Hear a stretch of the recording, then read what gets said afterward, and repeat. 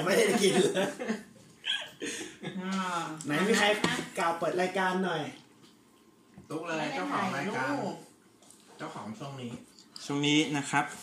ก็สวัสดีทุกคนเปิดรายการกันเลยสวัสดีครับทุกคนกลับมาพบกับครับแคสนะครับ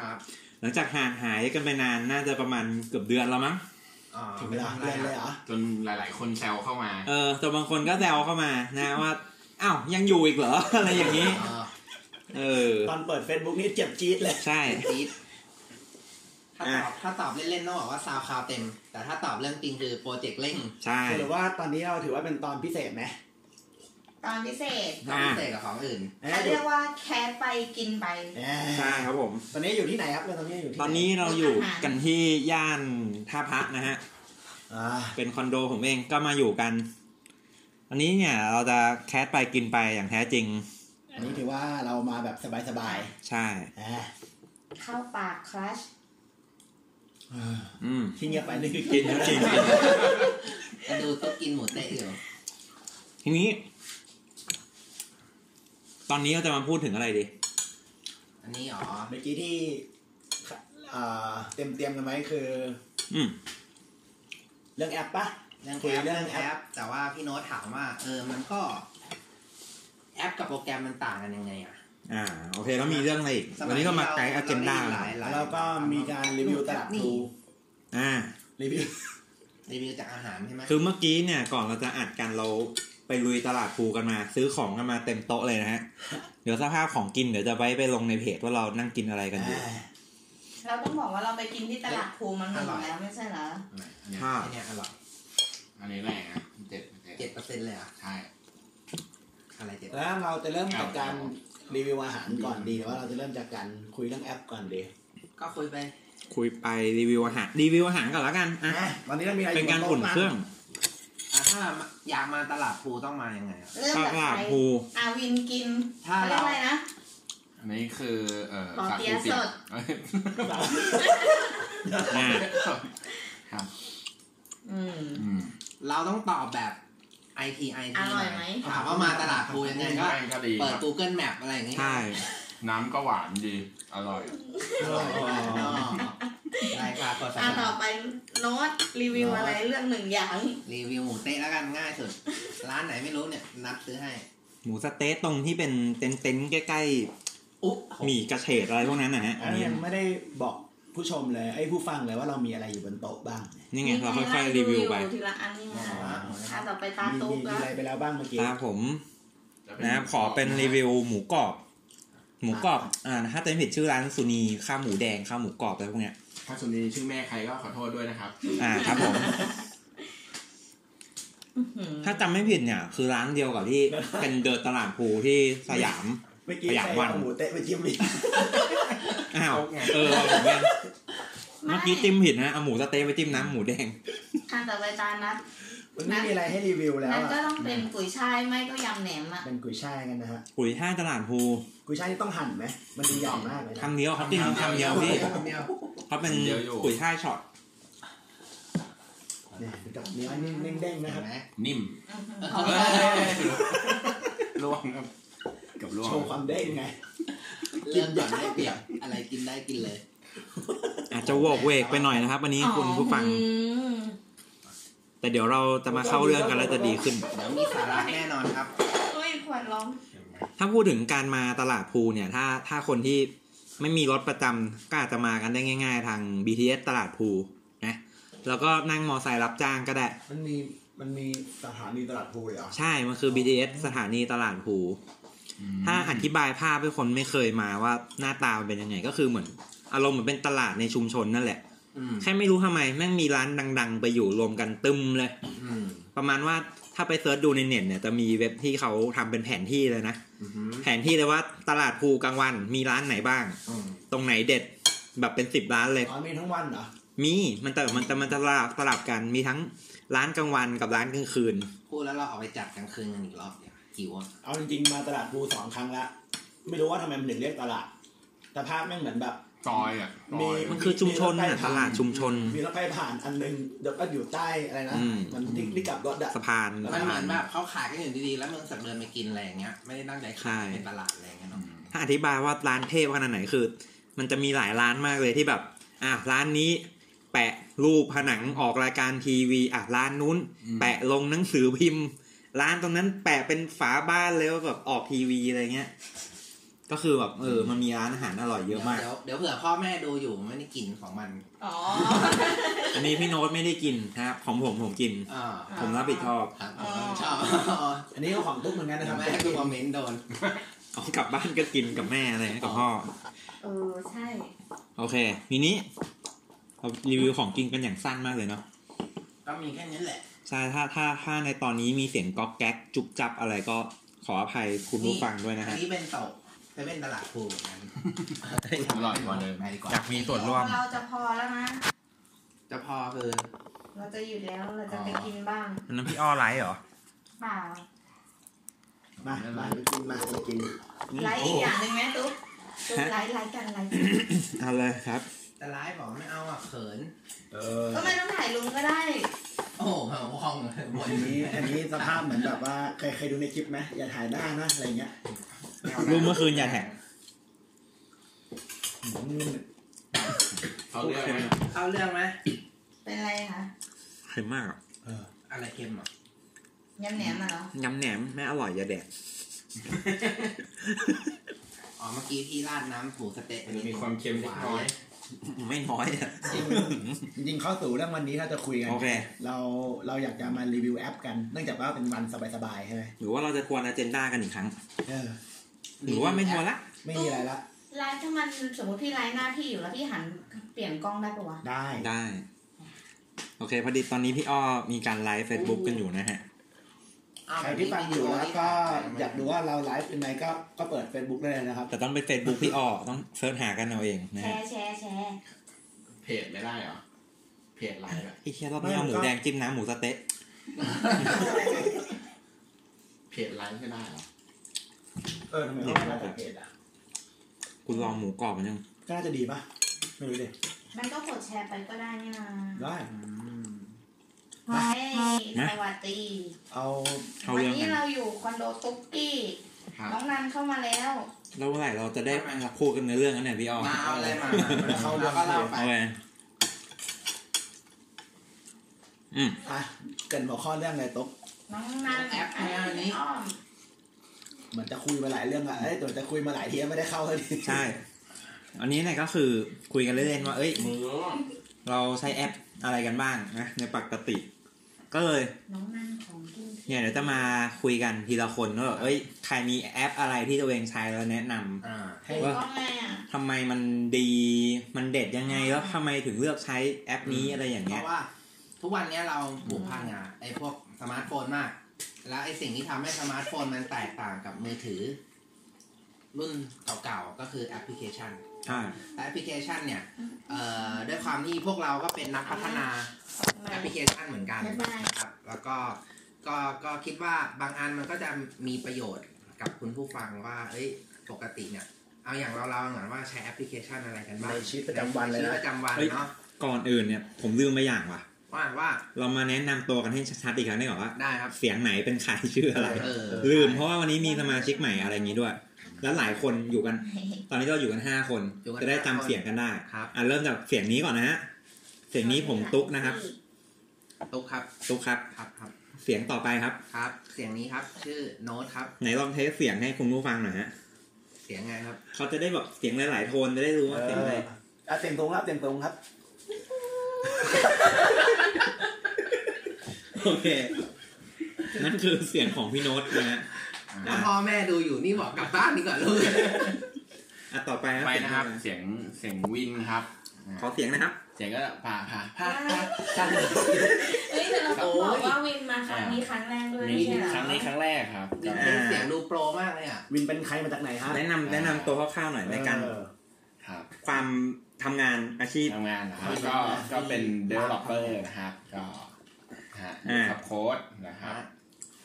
นั่นแหละคือวินนี่ก็จะเป็น developer ซึ่งอาจจะเริ่มค่อนข้างเอียงไปทางเรื่องบัญชีเรื่องธุรกิจใช่ไหมจากการร่ำเรียนป.โทอะไรอย่างนี้ร่ำเรียนเลยวะร่ำเรียนครับเมื่อไหร่ไม่ลำต่อไปครับเสียงต่อไปเร็ว อ้อค่ะ ดังๆหน่อยเสียง2หรือเสียง1เสียง1ครับเสียง1อ้อค่ะเสียง2ครับอ้อค่ะ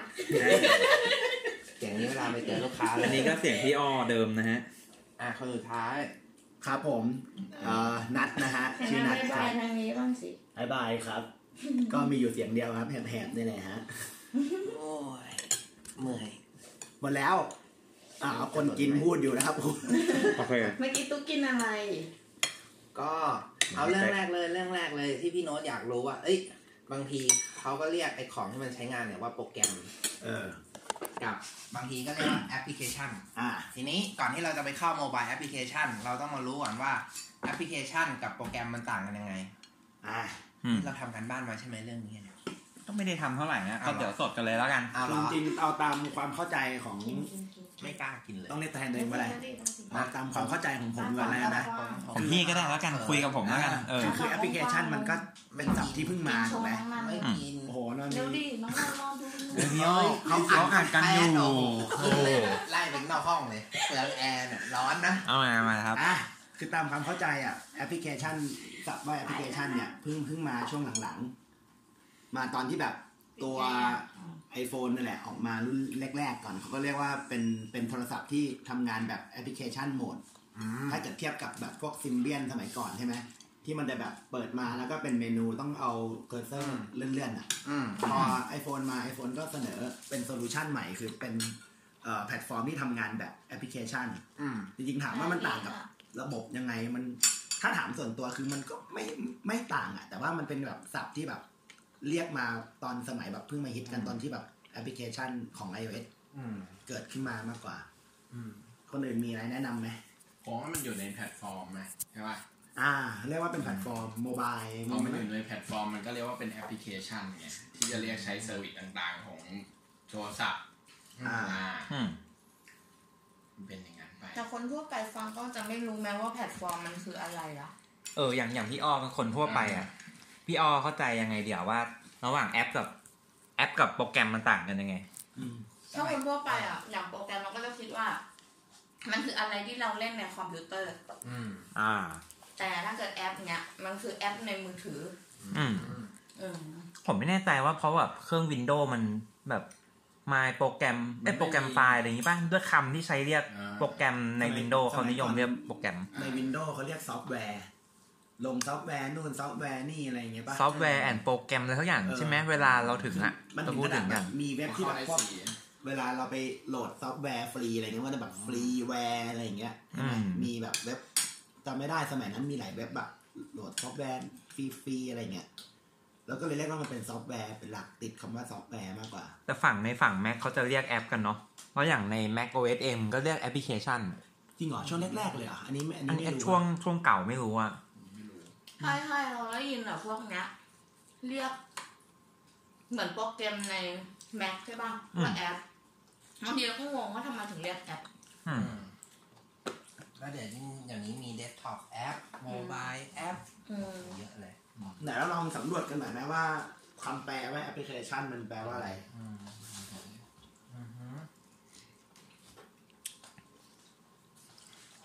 เอาเงียบเลย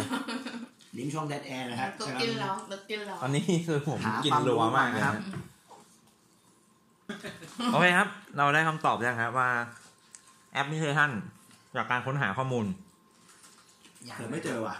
กรรมจริงเมื่อกี้สนใจที่นัทพูดอยู่ว่าพอมันเป็น iPhone มีการทัชสกรีนใช่ไหมแต่ถ้าสังเกตเนี่ยรุ่นเก่าๆมันจะมีทัชสกรีนที่มันเป็นสไตลัสใช้ปากกาจิ้มไอ้พวกปาล์ม PDA จำได้เลยมันเคยมียี่ห้อ1 GB แล้วเราเอานิ้วแตะไม่ได้นะสังเกตมันต้องใช้ปากกามันเท่านั้นอันนี้ถามพี่อ้อดีกว่านั่นไหนเทคโนโลยีกันพี่อ้อรู้เปล่าว่าจอทัชสกรีนสมัยก่อนที่ต้องใช้ปากกาต่างกับจอสมัยนี้ยังไงไม่รู้มันมีชื่อเรียกนะสมัยก่อนเขาเรียกจอคาปาซิทีฟป่ะไอ้แถวเนี้ยอะไรนะคาปาซิทีฟไม่ใช่วะเอาเป็นว่าจำชื่อแล้วกันสมัยนี้คาปาซิทีฟสมัยนี้คาปาซิทีฟคือใช้นิ้วได้ใช่แต่สมัยก่อนจำชื่อไม่ได้เรียกว่าอะไรเดี๋ยวพี่โน้ตหาแป๊บแต่ว่ามันคุ้นๆติดต้องลองสังเกตว่าจอสมัยก่อนเวลาจิ้มจอมันจะมีความหยุ่นหนืดหรือเปล่าไม่ให้หนืดหมายถึงว่าจอมันจะนิ่มจอมันจะไม่ได้แข็งเพราะว่า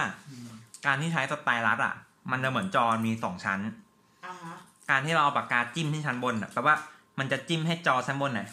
แบบยืดอ่ะไปจิ้มจอข้างหลัง อ๋อ มันมี2ชั้นอ่ะเหมือนแบบเอาเส้นก๋วยเตี๋ยว2เส้นมาวางห่างๆกันนิดนึงพอเราจิ้มข้างบนมันก็จะหยับยุบลงไปโดนข้างหลังก็จะรู้ว่าจิ้มตรงไหน ที่เราต้องจิ้มลงไปหนักๆหน่อยเนี่ย ใช่ต้องออกแรง แต่ว่าไอ้พวกจอที่ใช้กับ iPhone กับมือถือสมัยเนี้ยมันเป็นประจุไฟฟ้า สังเกตคือมันแข็งมันมีความแข็งมันไม่หยุ่นละ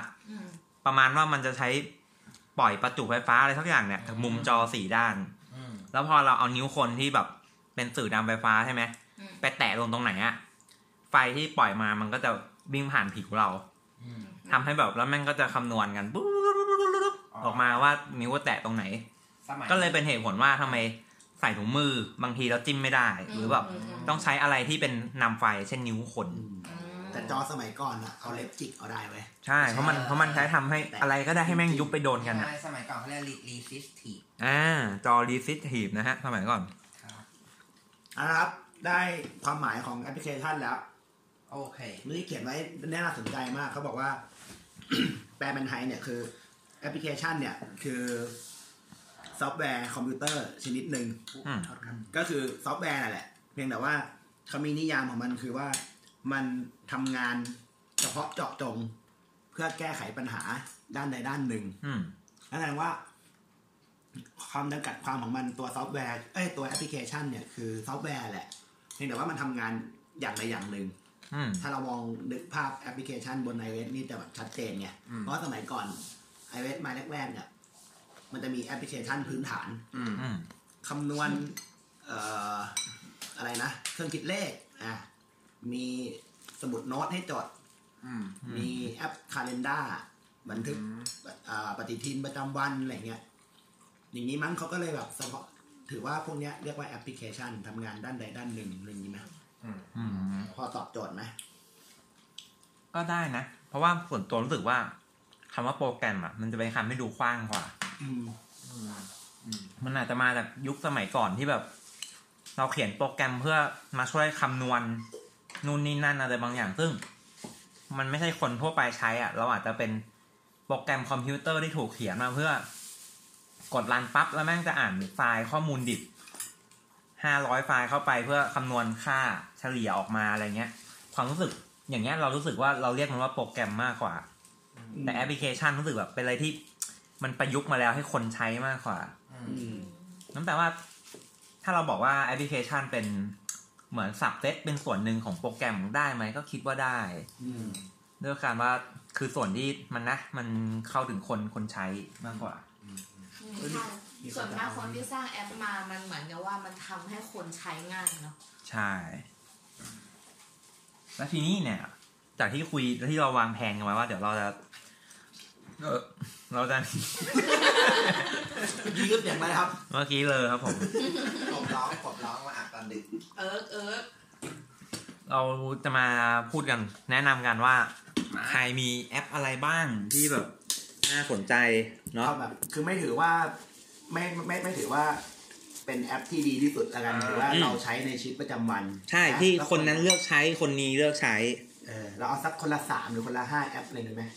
วนกันไปเรื่อยๆนะได้ถามเจ้าพ่อแอปอย่างพี่โน้ตของเราดีกว่าแอปไม่แต่ว่าบางคนจะต้องเรียงลำดับก่อนนะว่าเอาอันดับสุดท้ายที่สุดก่อนแล้วค่อยเอาฮิตไว้ที่หลังเลยไงเรียงยากอ่ะแล้วแต่เลยเดี๋ยวลืมใช่เอาแล้วแต่เลยวนๆไปแล้วกันอันนี้คุณผู้ฟังก็อาจจะหาไปลองโหลดมาเล่นดูได้ว่าถ้าเป็นโน้ตแอปที่น่าสนใจเริ่มจากพี่โน้ตดีกว่านะแอปนะฮะพี่โน้ตขาดไม่ได้เลยตอนนี้คือ Google Map แดงผมไปแล้ว พูดก่อนได้เปรียบก็เวลาไปหาลูกค้าอะไรเงี้ยหรือว่าต้องเดินทางหรือว่าบางทีผมต้องเดินทางไปหาลูกค้านู่นนี่นั่นแล้วบางทีรถติดอะไรเงี้ยก็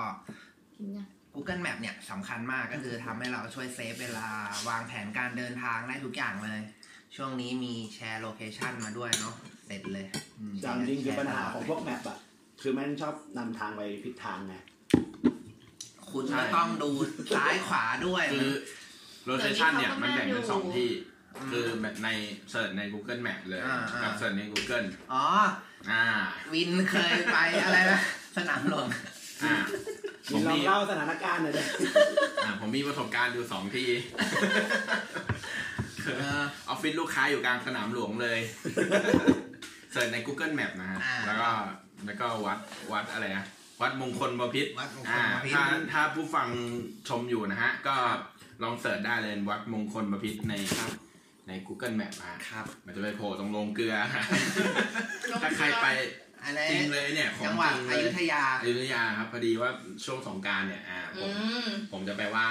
พระครอบครัวอะไรเงี้ยอยากไปทำบุญโอ้ลงเกลือเฉยเลยครับอันนี้ไม่ค่อยดีนะฮะก็ต้องดูป้ายข้างทางด้วยไม่ใช่เอาจริงๆคือที่แรกที่มึงบอกว่าเอาปิดลูกค้าไปอยู่กลางสนามหลวงเงี้ยมันก็ผิดแล้วมึงไม่สังเกตไม่เอะใจนิดไม่เอะใจเลยนี่โน้ตกับตุ๊กเนี่ยอยู่ในสถานการณ์ต้องไปขอโทษขอโพยใครนะเป็น CEO ของบริษัทหนึ่งในมหาชนบอกว่าขอโทษครับน้องผมไปสนามหลวงเปิดผิดคือแล้วแบบมึงรู้กันได้ไงว่าไปผิดคือโทรหากันแล้วบอกว่าเอ้ยพี่ผมถึงแล้วไอ้เนี่ยพี่โน้ตก็ถึงเหมือนกันเนี่ยออฟฟิศอยู่ตรงไหนเนี่ยผมอยู่สนามหลวงวนรอบสนามหลวงเนี่ย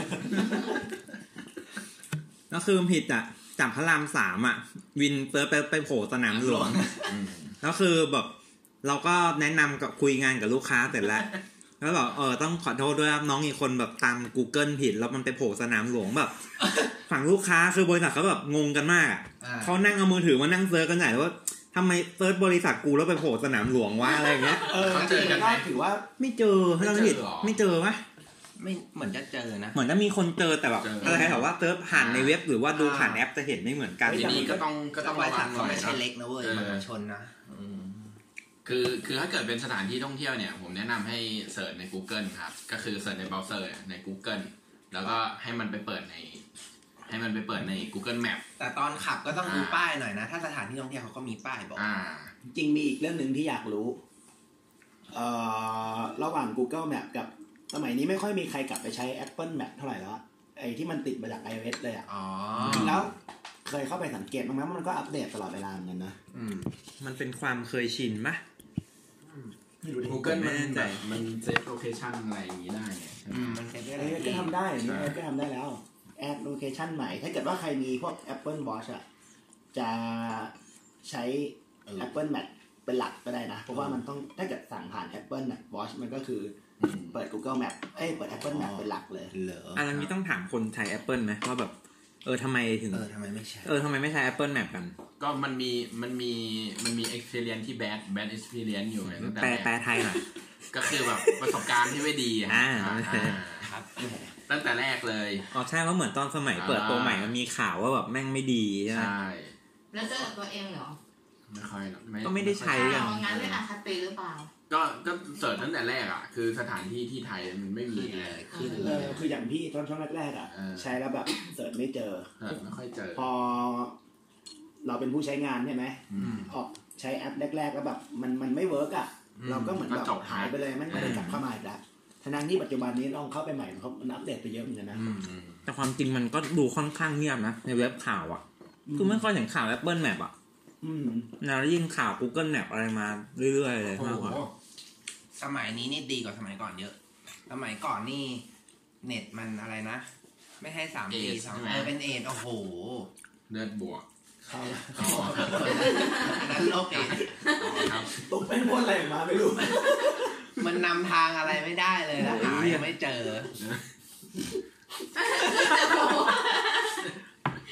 คือตลกสำลักหมูกรอบครับผมเล่นเองนะชื่อวินเป็นผู้ชายตลกอะไรเงี้ยเอางี้ไหมเราแนะนำเป็นอันดับสมมุติเรา5คนคนละ3แอปก็มี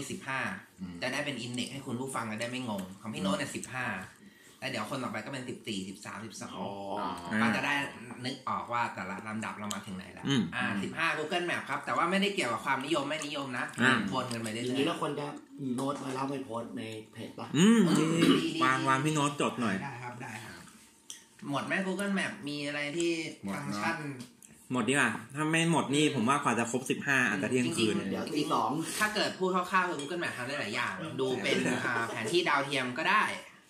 ดูจราจรอันนี้สำคัญมากก็ดูได้หลายแบบ เป็นสตรีทวิวก็มี เดี๋ยวนี้มันถึงขนาดดูชั้นของห้างก็ได้นะใคร ดูชั้นของห้างได้เลยเหรอ ไม่รู้ใจว่ามีทุกคนอื่นๆรู้ไหม เคยใช้ ห้างเซ็นทรัลอะไรเงี้ยไปเปิดดูชั้น1มีอะไรชั้น2มีอะไรมีได้เลยนะ ความจริงคนใช้ Android เวลาผมเดินไปห้างปั๊บมันจะเด้งมาแล้ว อ๋อจริงเหรอ Are you at the mall ท่าพระอะไรเงี้ยแล้วถ้าผมแบบเย็ดไปมันก็อาจจะเปิด Google Map มาให้ดูโหแสบจมูกเลยสำลักเมื่อกี้เศษหมูกรอบขึ้นมาแบบเกือบจะออกจมูกอะโอเค มาครับอันดับ2อันดับ14วินนะตาวินอันดับ14แล้วครับก็ยังเป็นของ Google นะฮะผมก็ใช้แทนแอป Mail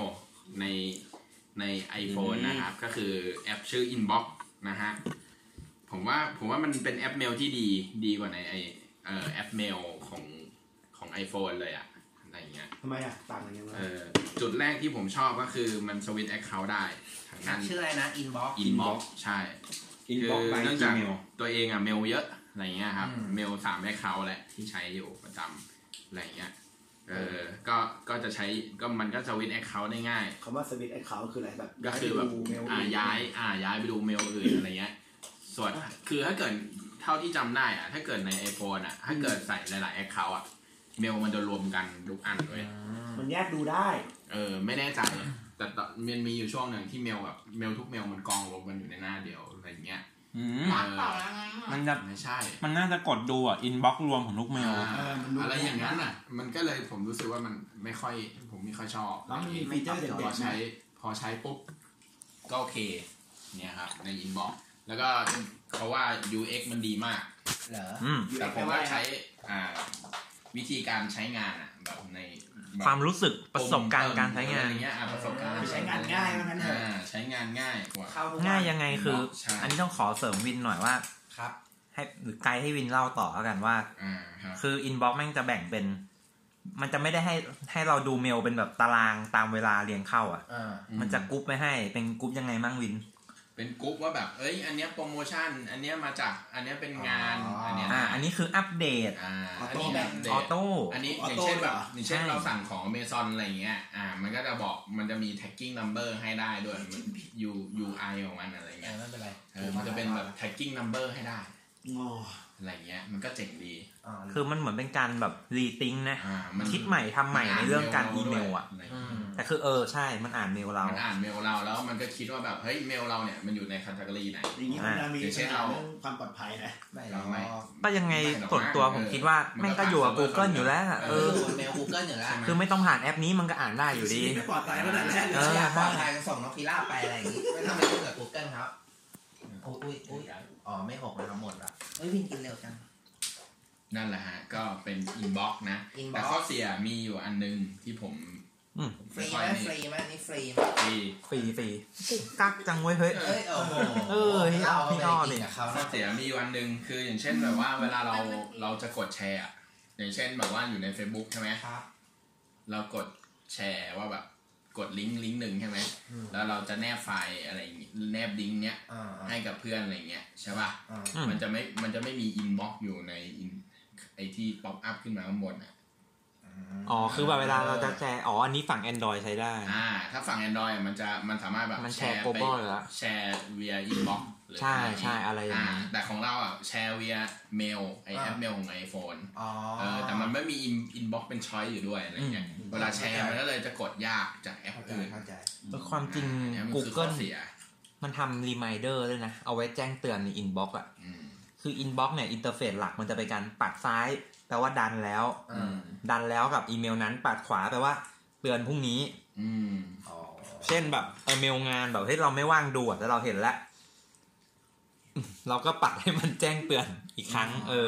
แล้วตรงนี้มันก็เลยทำให้เราใส่ reminder ได้ด้วยเป็นแบบสิ่งที่เราจะต้องทำเช่นแบบอารมณ์เหมือน to do มันก็จะทำอย่างนี้ได้เหมือนกันคือมากกว่าอีเมลโอเคแต่ก็เป็นอีเมลอยู่ใช่ก็จบกันไปสำหรับแอปที่14แอปที่14เขาเรียกว่าอันนี้เป็นโหมดเมลไคลเอนท์เนาะก็ถ้าผู้ฟังที่ฟังอยู่ก็อาจจะมีแอปประเภทชื่อว่าอะไรนะของ Microsoft ชื่ออะไรไอ้ม่วงไม่ใช่ไอ้ม่วงดิ Microsoft ม่วง Microsoft Outlook ไม่ใช่ Outlook ชัวร์ ไม่ใช่ เอาลุกเอาลุก อะไรคือเอาวอ เอาลูกกับ Xbox ไปเนี่ย กินแป๊บนึงนะแต่เมาแล้ว เล่นเกมเลย Microsoft Outlook ก็เป็นเมล client ของฝั่ง Microsoft ของ Google ก็มี Inbox แล้วก็มีอะไรไหม หมดแล้ว ก็แถวๆนี้นะครับ ใช่แถวๆนี้ที่ดังๆ รับส่งอีเมลที่ดัง อ๋อ เนาะ ๆอันนี้อันดับ14จบไปแล้วต่อมาอันดับ13ครับ number พี่อ้อนี่อยากได้แบบแนวอินเตอร์เท โอ้ น โห เมนต์นิดนึง ว่าละเสมอน็อกเกือบ ใช่ หมด ใช่ แล้ว ใช่ นี่หว่า เรากำลัง ไป จะ ละ ถามเลยว่าจำเป็นต้อง แอป วิชาการมีความรู้ไหม ไม่ที่พูดด้วยก็ไม่ได้มีความรู้ละคนแหละก็ใช้ไปแหละก็พูดไป เอาเป็นแอปที่พี่ใช้อ่ะแต่ขอยกเว้นในจำพวกแบบ Facebook Twitter Line อะไรอย่างนี้แล้วกันเพราะแบบมันธรรมดาไป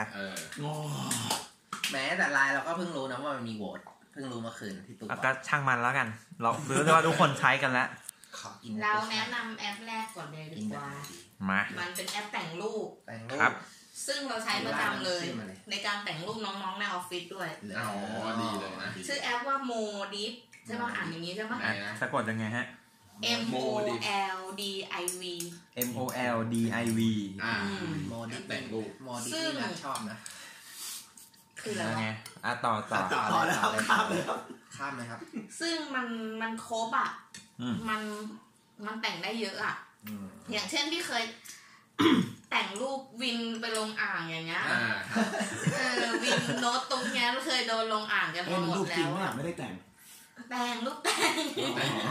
โอ้โห เดี๋ยวบางคนจะงานเข้าเดี๋ยวมีปัญหาครอบครัวนั่นแหละ ปีหก จะอธิบายยังไงอ่ะก็คือมันดีอ่ะเราชอบใช้ เสียตังค์ไหม เสียตังค์ เป็นบ้าน แต่ว่าจำไม่ได้ว่าเท่าไหร่แล้ว แล้วมันต่างกับแอปอื่ แล้วนัทรู้เปล่าว่าเสียตังค์เออ นั่นคือใครเหรอ ทุกคนน่าจะมีประสบการณ์นี้นะครับ ถูกบัตรเครดิตคนอื่นไหม คือบัตรเครดิตเป็นบัตรเราไง วันดีคืนดีก็มีเมลไอจูนเด้งเข้ามา คุณซื้อแอปพลิเคชันนี้ไปเท่านี้บาทอะไรเงี้ยแบบ ใจแรกไม่คิดนะว่าเป็นคนใกล้ตัวหรือว่ากูโดนแฮกแน่เลยอะไรอย่างเงี้ย แบบแรกคือ เฮ้ยซื้อตอนไหนวะ นี่น่าจะชินแล้ว เฮ้ยแล้วมาดูรูปเพื่อนเขาทำไมเรา จะดูแอป แล้วมันต่างกับแอปอื่นยังไงอ่ะมีแบบเกริ่นไหม คือแบบมันแต่งแบบตัดต่อได้เนียนอ่ะ อ๋อนั่นเนี่ยแล้วเหรอ คือแอปอื่นไม่มีอะไรเงี้ยเหรอ เราขอพักไปตีกับโน้ตทีนึงอาวินลองเล่นดู ก็คือพี่อ้อว่ามันเนียนอะว่างั้นใช่ไหม ใช่ ทำอะไรได้บ้าง ก็ ก็อ่านรูป ก็ใส่ตัวหนังสืออะไรพวกเนี้ยแต่ว่าตัวเรื่องมันก็เยอะกว่าแอปอื่น วิดีโอได้ไหมวิดีโอทำอะไรกับมันได้ไหม ตอนนี้ไม่แน่ใจว่ะ ครับ แต่คือประเด็นหลักที่พี่อ้อว่ามันโดดเด่นคือการแต่งจำพวกแบบเอาหน้าคนไปใส่หน้าคนอื่นอะไรอย่างงี้ใช่ไหม ใช่ใช่ ใช่แอปที่ทุกวันนี้มีคนแชร์เยอะๆไหมที่มันแบบหน้าแก่หน้าเด็ก แล้วมันเฟซไทม์อะไรเฟซแอปอะไรทั้งอย่าง โอ้ คนไง หมายถึงเอารูปมาใช่ไหม ไม่จะถ่าย ไปลองกันทีหลังเรามาตลาดต่อไปแล้วกัน ถึงบ้านที่แล้วเหรอ อันดับ12 12 อ๋อพี่ไม่ได้เติม ขอเสิร์ชแป๊บนึงนะ อ้าวโหเร็วดี เราเล่นอะไร ใช้ในชีวิตประจำวัน คือ เอาอันนี้ก่อนแล้วกันNetflix อะ มา ที่ใช้ Netflix บ่อยที่สุดมั้งในการเปิดมือถืออะก็ให้อธิบายไงอะ Netflix เป็นแอปอะไรครับผม เป็นแอปไว้ดูหนัง ดูหนังดูซีรีส์ดูการ์ตูนอะไรอย่างเงี้ยก็ แบบถูกลิขสิทธิ์ แบบถูกลิขสิทธิ์ก็ต้องไปเสียตังค์เป็นรายเดือนขั้นต่ำก็350มั้งถ้าจำไม่ผิด ก็ถือว่าถ้าเกิดเทียบกับเรทแบบเจ้าอื่นๆอ่ะคือแอปพลิเคชันพวกแบบดูหนังเนี่ยมันก็มีหลายๆค่ายใช่ไหมมีอะไรบ้างมี Netflix iFlix iFlix Time แต่ว่าแต่ละเจ้าโมเดลมันก็จะไม่เหมือนกันซะทีเดียวคือ Netflix เนี่ยจ่าย350ขั้นต่ำดูได้ทุกเรื่องเลยทั้งหนังไทยก็พอมีนะแต่ว่าส่วนมากคือเน้นหนังต่างชาติแล้วก็แบบแล้วมันมีซับไทยไหม เดี๋ยวนี้มีซับไทย มีแล้วเห็นโฆษณา ไม่ซับไทยน้อยอ่ะ เฮ้ยเดี๋ยวนี้เขาทำแบบเป็นแบบโลคอลไลท์แหละก็คือแบบเป็นภาษาไทย วันนั้นเปิดอ่ะโอ้หนังเล่นเกือบ10 นาทีเรามังซับไทยยังไม่ขึ้นเลย ไม่เมื่อเร็วๆนี้ประมาณวันที่ มันกี่วันนี้เองอ่ะที่เขามีข่าวกับ AS ว่า AS มาช่วยเขาทำคอนเทนต์ที่มันเป็นภาษาไทยอ่ะคือตอนนี้มันถ้าเกิดว่าเข้าไปที่ setting แล้วไปเลือกภาษาไทยอ่ะชื่อหนังก็เป็นภาษาไทยเลยนะอันนี้คือ Netflix เหรอใช่คือ Netflix ซึ่งคือ Netflix เนี่ยคิดเงินตาม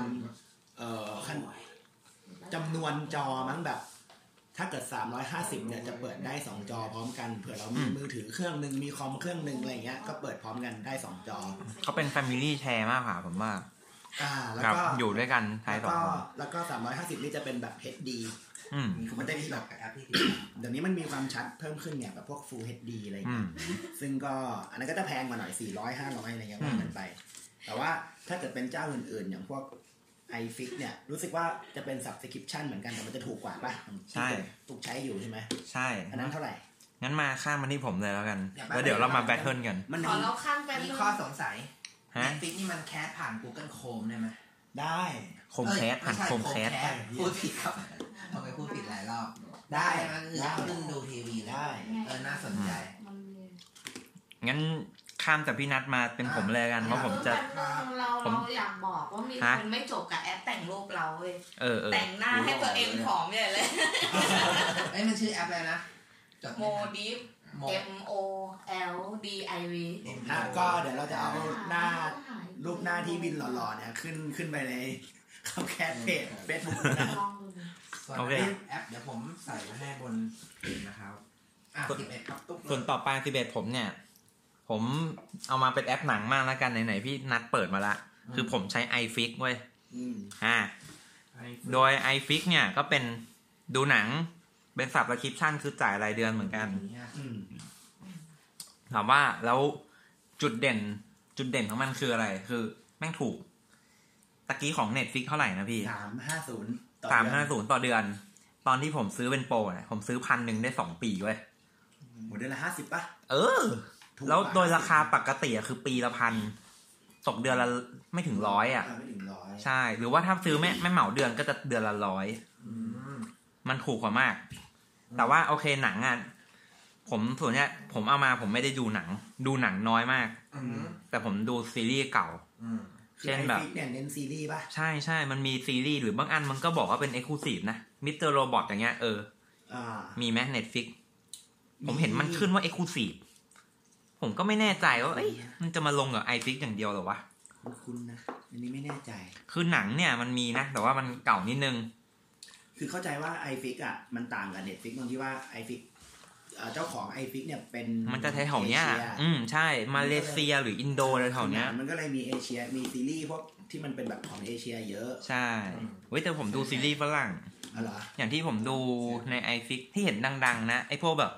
Arrow Flash อะไรเงี้ยมีหรือแบบ Prison Break มี Mr. Robot มี Hometown มีอะไรวะดังๆ Homeland Homeland ไม่มี Hometown นะคือมันก็มีแหละซีรีส์คือมันโอเคที่มันมีที่ผมอยากดูไงก็เลยถูกมิสเตอร์โรบอทอะไรเนี่ยมันก็แล้วประเด็นคือแม่งถูกกว่ามากถูกจนแบบเนี่ยผมซื้อมา2 ปี 1,000ผมแม่งแบบยาวข้อดีของ Netflix อ่ะคือมันเป็นเจ้าใหญ่ใช่อันนี้มันเป็นเจ้าใหญ่จริงมันใหญ่ถึงขนาดทำหนังเองทำซีรีส์โดยหนังของตัวเองเยอะแล้วก็คือมันก็พัฒนามาเรื่อยๆปัจจุบันหนังของตัวเองก็ค่อนข้างแบบเริ่มมีคุณภาพใช่คือมันดู Netflix แม่งดูใหญ่กว่ามากจริงอ่ะแต่ว่าก็ถือว่าให้เป็นทางเลือกสำหรับคนที่แบบอยากดูซีรีส์เรื่องนี้ว่ะแล้วไปเสิร์ชดู iFix แม่งมีอะไรเงี้ยคือมันถูกจริงๆมีอีกโมเดลนึงคือพวกที่แบบจ่ายเงินเพื่อแบบเช่าดูเป็นเรื่องๆอ่ะผมเคยน่าจะถนัดเรื่องนี้ไอโจนเข้าไปเรื่องละ99จริงๆอะไรนะหนังธรรมดาพรามไทม์นี่ก็น่าแอปที่ชื่อพรามไทม์เนี่ยก็รู้สึกจะเป็นของไทยป่ะน่าจะใช่ซึ่งเขาก็เป็นโมเดลแบบเช่าเป็นเรื่องๆเหมือนกันนะหรือมันแบบมันมีแบบจ่ายตังค์แบบดูได้บางเรื่องคือเป็นแบบคล้ายๆรายเดือนเหมือนกันแต่ว่าจะดูเรื่องพิเศษไม่ค่อยได้จะดูแบบมันจะมีแบบหมวดที่เป็นหมวดดูได้แบบเป็นบุฟเฟ่กับแบบถ้าเกิดหนังเขาพรีเมียมหน่อยอย่างเงี้ยอาจจะต้องแบบเช่าเป็นเรื่องๆไปอันนี้ก็แล้วแต่จริงๆมันจะมีพวกฮอลลีวูดอะไรเงี้ยฮอลลีวูด SD ฮุก HOOQ อ่ะไม่อ่านฮุกว่าซึ่งอย่างฮอลลีวูดนี่ก็เป็นแบบเช่าซื้อเป็นเรื่องไปเหมือนกันคือผมเคยลองมาหลายอันแล้วแต่สรุปสุดท้ายผมก็มาตายรังอยู่ iFix เนี่ยแหละคืออย่างพี่อย่างเงี้ย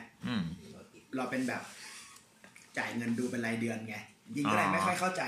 คนที่แบบจ่ายดูเป็นเรื่องๆว่ามันมีอะไรที่ดีกว่าไหมผมเคยอันนี้ผมเคยถ้าจำไม่ผิดผมเช่าของฮอลลีวูด HD ตอนนั้นจะดูเรื่อง The Truman Show มั้ง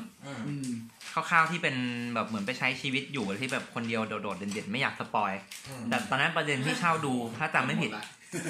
น่าจะ60 บาทหรือ99 บาทแต่ประเด็นคือมันเป็นหนังเก่าแล้วตอนนั้นฟิตไปอยากหาตามล่าดูหนังหักมุมก็ไปเจอเรื่องเนี้ยแบบเฮ้ยแม่งน่าสนว่ะแต่แม่งเก่าหาดูที่ไหนไม่ได้จนแบบไปเจอที่เจ้าเนี้ยแล้วมันมีก็เลยอ่ะยอมจ่ายตังค์ซื้อเรื่องนี้ดูคล้ายๆพี่เลยพี่ก็ไปตามหนังหักมุมอยากดู A Beautiful Mind รัสเซลโคเล่นเช่ามาก่อนสงกรานต์ระหว่างสงกรานต์ว่าจะดูซะหน่อยติดงานเหลืออีก3 วันสุดท้ายก็คือวันเสาร์ที่ผ่านมาฮะรีบดูบอกตุ๊กว่าเนี่ยเดี๋ยวพี่จะกลับไปดูเลยปึ๊บเปิดมาปึ๊บไม่มีซับไทยต้องมีอะไรอาราบิกรัสเซียอันนี้หักมุมก่อนเลยตั้งแต่เริ่มจริงๆต้องอาจจะอธิบายผู้ฟังนิดนึงว่าแบบเช่าเสียตังค์เพื่อเช่าดูเนี่ยคือมันจะมีระยะเวลากำหนดแล้วเราไปดูสมัยเราเช่าซีดีมาดูที่บ้านอ่ะเมื่อก่อนนะจะแบบ5 วัน7 วันก็ว่าอันนี้คือให้พี่โน้ตสรุปโมเดลสั้นๆเดี๋ยวเขาจะให้เรา30 วันเวลาเราเช่าปุ๊บคือราคาเต็มมาอาจจะหนังใหม่ก็499อันนี้ในไอจูนะครับก่อนเปิดใช่ก็คือแต่พอหนังเก่าแล้วเนี่ยมันก็จะเหลือเช่าเรื่องนึงก็99 บาทพอเราเช่าปุ๊บเขาก็จะให้เวลาเรา30 วันในการดูแต่ว่าถ้าเราเผลอไปกดเพลย์เมื่อไหร่นะฮะเขาจะลดให้เราเหลือ2 วันเรียกว่า30 วันในการเก็บเดียว30 วันในการเก็บ2 วันในการดูซ้ำคือเมื่อไหร่ที่ดูปุ๊บจะเหลือ2 วันภายใน2 วันนั้นต้องให้จบพี่โน้ตเคยแบบเช่ามา3 เรื่องรวดเว้ยแล้วเผลอไปกดสเปซบาร์คือเพย์เว้ยแล้วมันจับ3 เรื่องอ่ะเพย์เป็นเพย์นี่หมดเลยเว้ยจบเลยดูไม่ทันโอ้มันแพงเหมือนกันดูทันอยู่เรื่องเดียวแพงหมด99 บาทซึ่งเมื่อก่อนที่เราไปเช่าซีดีเช่าวิดีโอตามร้านอ่ะ3 เรื่อง100มั่งแต่พี่ต้องแยกว่าเช่าแบบนั้นน่ะมันไม่ได้เช่าแบบถูกลิขสิทธิ์หรือเปล่าคือร้านวิดีโอปั๊มเองผมไม่แน่ใจนะคือเขาซื้อลิขสิทธิ์ปั๊มมาใช่ไหมมันไม่ใช่ปั๊มหรอกก็คือมันมีลิขสิทธิ์แบบร้านอย่างเช่าซื้อให้เช่าไปดูเมื่อก่อนมันอะไรนะร้านซื้อทายาทแมงป่องเงี้ยพวกนั้นก็ถูกลิขสิทธิ์นะมันดินแม่งแพงกว่าแล้วแต่ไม่มีแบบเช่าเหมือนกันแต่เดี๋ยวนี้มัน SD อ่ะมันชัดกว่าไม่รู้อ่ะเดี๋ยวนี้ขี้เกียจออกร้อนเช่าเลยมันไม่มีร้านให้ออกไว้เช่าแล้วแหละเหรอร้านแบบว่าเขาจะเจ๊งกันหมดแล้วมั้งจริงอะไรหนังเยอะที่สุด Netflix ป่ะต้องยากว่ะมันตอบยากความจริงผมว่าแล้วแต่ว่าคนอยากดูอะไรมากกว่าคือ Netflix ในไทยมันจะเป็นลูกเมียน้อยนิดนึงคือหนังบางอย่างล็อกโซนมากนั่นแหละที่มันแบบยังได้แค่ลิขสิทธิ์ที่อเมริกาแต่เราว่าNetflixหนังมันเก่าอ่ะหนังใหม่ก็มีเก่าทุกเจ้าใหม่ตลอดอันนี้ผมเคยอ่านนะว่าแบบทำไมหนังมันถึงเข้าพวกนี้ช้าเขาบอกว่ามันเหมือนเป็นเทอมการขายประมาณว่าแรกสุดอ่ะคือขายในโรงใช่ไหมแล้วถ้าจำไม่ผิดต่อมาก็จะเป็นลิขสิทธิ์ในการดูตามพวกเครื่องบินเพราะว่ามันเป็นสถานที่ปิดลักลอบออกมายากอะไรพวกเนี้ยแล้วเหมือนกับมันก็จะมีเป็นปั๊มแผ่นขายแต่แบบไอพวกสตรีมมิ่งพวกนี้มันเหมือนจะเป็นลิขสิทธิ์ที่แบบท้ายที่สุดแล้วเขาแม่งเหมือนกับเข้าถึงคนเยอะราคาถูกพี่เคยไปนั่งเครื่องบินแม่งหนังใหม่ๆเต็มใช่พวกนี้จบเรื่องอันดับ11แอปหนัง iFlix ของผมไปสเปคคร่าวๆก็ซีรีส์เยอะเกาหลีมีไทยมีการ์ตูนมีนิดหน่อยหนังเก่าในมือถือโหลดซิงไว้ดูออฟไลน์ได้ในทีวีก็เล่นผ่านโคมแคสได้แล้วตอนนี้ยังมี2 ปีของเท่าไหร่2 ปีพันเหมือนของตุ๊กอยู่ไหม2 ปีพันไม่มีแต่ล่าสุดเห็นโปรเดือนพฤษภามั้งเหลือเดือนละ50 บาทแต่จำไม่ได้ว่าซื้อได้กี่เดือนแต่ราคาปกติแบบไม่โปรอ่ะคือเดือนละ100ปีละ1,000ประมาณนี้สำหรับiFlix ซีรีส์เกาหลีมัมซีรีส์เกาหลีเยอะมีอะไร Rising Sun อะไรที่ดังๆตึมเลยเก่าๆ Coffee Prince อะไรก็มี ไม่แล้วแต่ใหม่ๆอ่ะ ผมไม่รู้ว่าไหนคือใหม่ไงผมไม่ดูเกาหลี สายตาอ้อนี่เป็นประกา ใช่ ยแล้ว แต่ลองไปดูนะฮะ ไม่พี่นัทไปดูเมลว่ามีiTunes อะไรตัดไปหรือเปล่าเนี่ย ไอฟิกต่อ ทำไมนะครับยินดีต้อนรับเข้าสู่ไอฟิก ไม่เป็นไรเรามีบัตรของเรา ก็อันนี้มาครบรอบแล้ว ครบเป็น1 รอบ อันดับ 5 แอ ก็ ป รีแคปนิดนึงอันดับ15 Google Map อันดับ14 Inbox Inbox อันดับโมดิฟ 13อันดับ12 Netflix ครับ อันดับ11ครับ iFix ครับ โอเคมาต่อที่อันดับ10อันนี้มาสายสุขภาพบ้าง อันนี้กลับมาที่โน้นนะครับ ก็ Sleep Cycle ใช้ทุกคืน ใช้กับอะไรครับใช้กับอะไรครับต้องมีอุปกรณ์ไหม ที่นอนครับวางปุ๊บลงไป เอามือถือวาง แล้วโน้ตหลอกแอปมาดิปกติกลางคืนโน้ตไม่ได้ไปอยู่อ่างหรอ เอ้ยไม่ใช่เอานอนนี่แหละก็ Sleep Cycle เนี่ยถ้าเกิดใครเคยได้ยินทฤษฎีนะครับ มันจะคล้ายๆกับว่าคนเราเนี่ยมันจะมีไซเคิลการนอนใช่ไหมตุก ใช่ ก็ไซเคิลหนึ่งประมาณ 1.5 ชั่วโมงครึ่งประมาณแถวนี้ก็ ไม่ถึงอธิบายไซเคิลนิดนึงชั่วโมงครึ่งนั่นเองเหรอ ชั่วโมงครึ่งเนี่ยมันจะเป็นช่วงที่เหมือนเราหลับลึกประมาณนี้ป่ะแล้วเราก็เหมือน มันถ้าจำไม่ผิดมันเหมือนเป็นไซเคิลละชั่วโมงครึ่งแต่ว่ามันแบ่งเป็น3ช่วงละครึ่งชั่วโมงมั้ง อันนี้เราต้องขอความรู้พี่ จาก แทน วิดแคสจากแทนไทย เดี๋ยวให้พี่แทนมาช่วย ความจริงอาจจะมีผู้ฟังได้มาจากตอนนี้นะแต่ที่ผมก็มีนัดไปแจมในวิดแคสกับวิดแทน ครับก็แต่ทีนี้ประเด็นคือไอตัวแอปเนี่ยมันจะช่วยในการดักช่วงเวลาการนอนตอนพอนอนปุ๊บผมก็วางไอ้มือถือที่เปิดแอปนี้นะฮะวางปุ๊ลงไปที่เตียง ต้องดังปุ๊ได้ไหมถ้าเกิดไม่ดังมันจะไม่ดัง ไม่ดังไม่ติด ไม่ใช่ ไม่ใช่ ทีนี้พอนอนปุ๊บเนี่ยไอตัวนี้มันก็จะจับว่าผมพลิกตัวนอนหลับลึกหรือว่าหลับไม่ลึกแล้วก็มันจะมีช่วงเวลาที่มันจะปลุกสมมติเราตั้งไว้ครึ่งชั่วโมงว่าภายในครึ่งชั่วโมงเนี้ยมันจะดูว่าเราพร้อมจะตื่นหรือยังเพราะว่าบางช่วงเราสังเกตว่าถ้าเราไม่มีตัวนี้ช่วยนะเวลาเราตื่นมาเราจะเวียนหัวไม่ใช่ว่าเรานอนไม่พอนะแต่บางทีเรานอนแล้วเราโดนนาฬิกาปลุกธรรมดาเนี่ยมันปลุกระหว่างตอนที่หลับลึก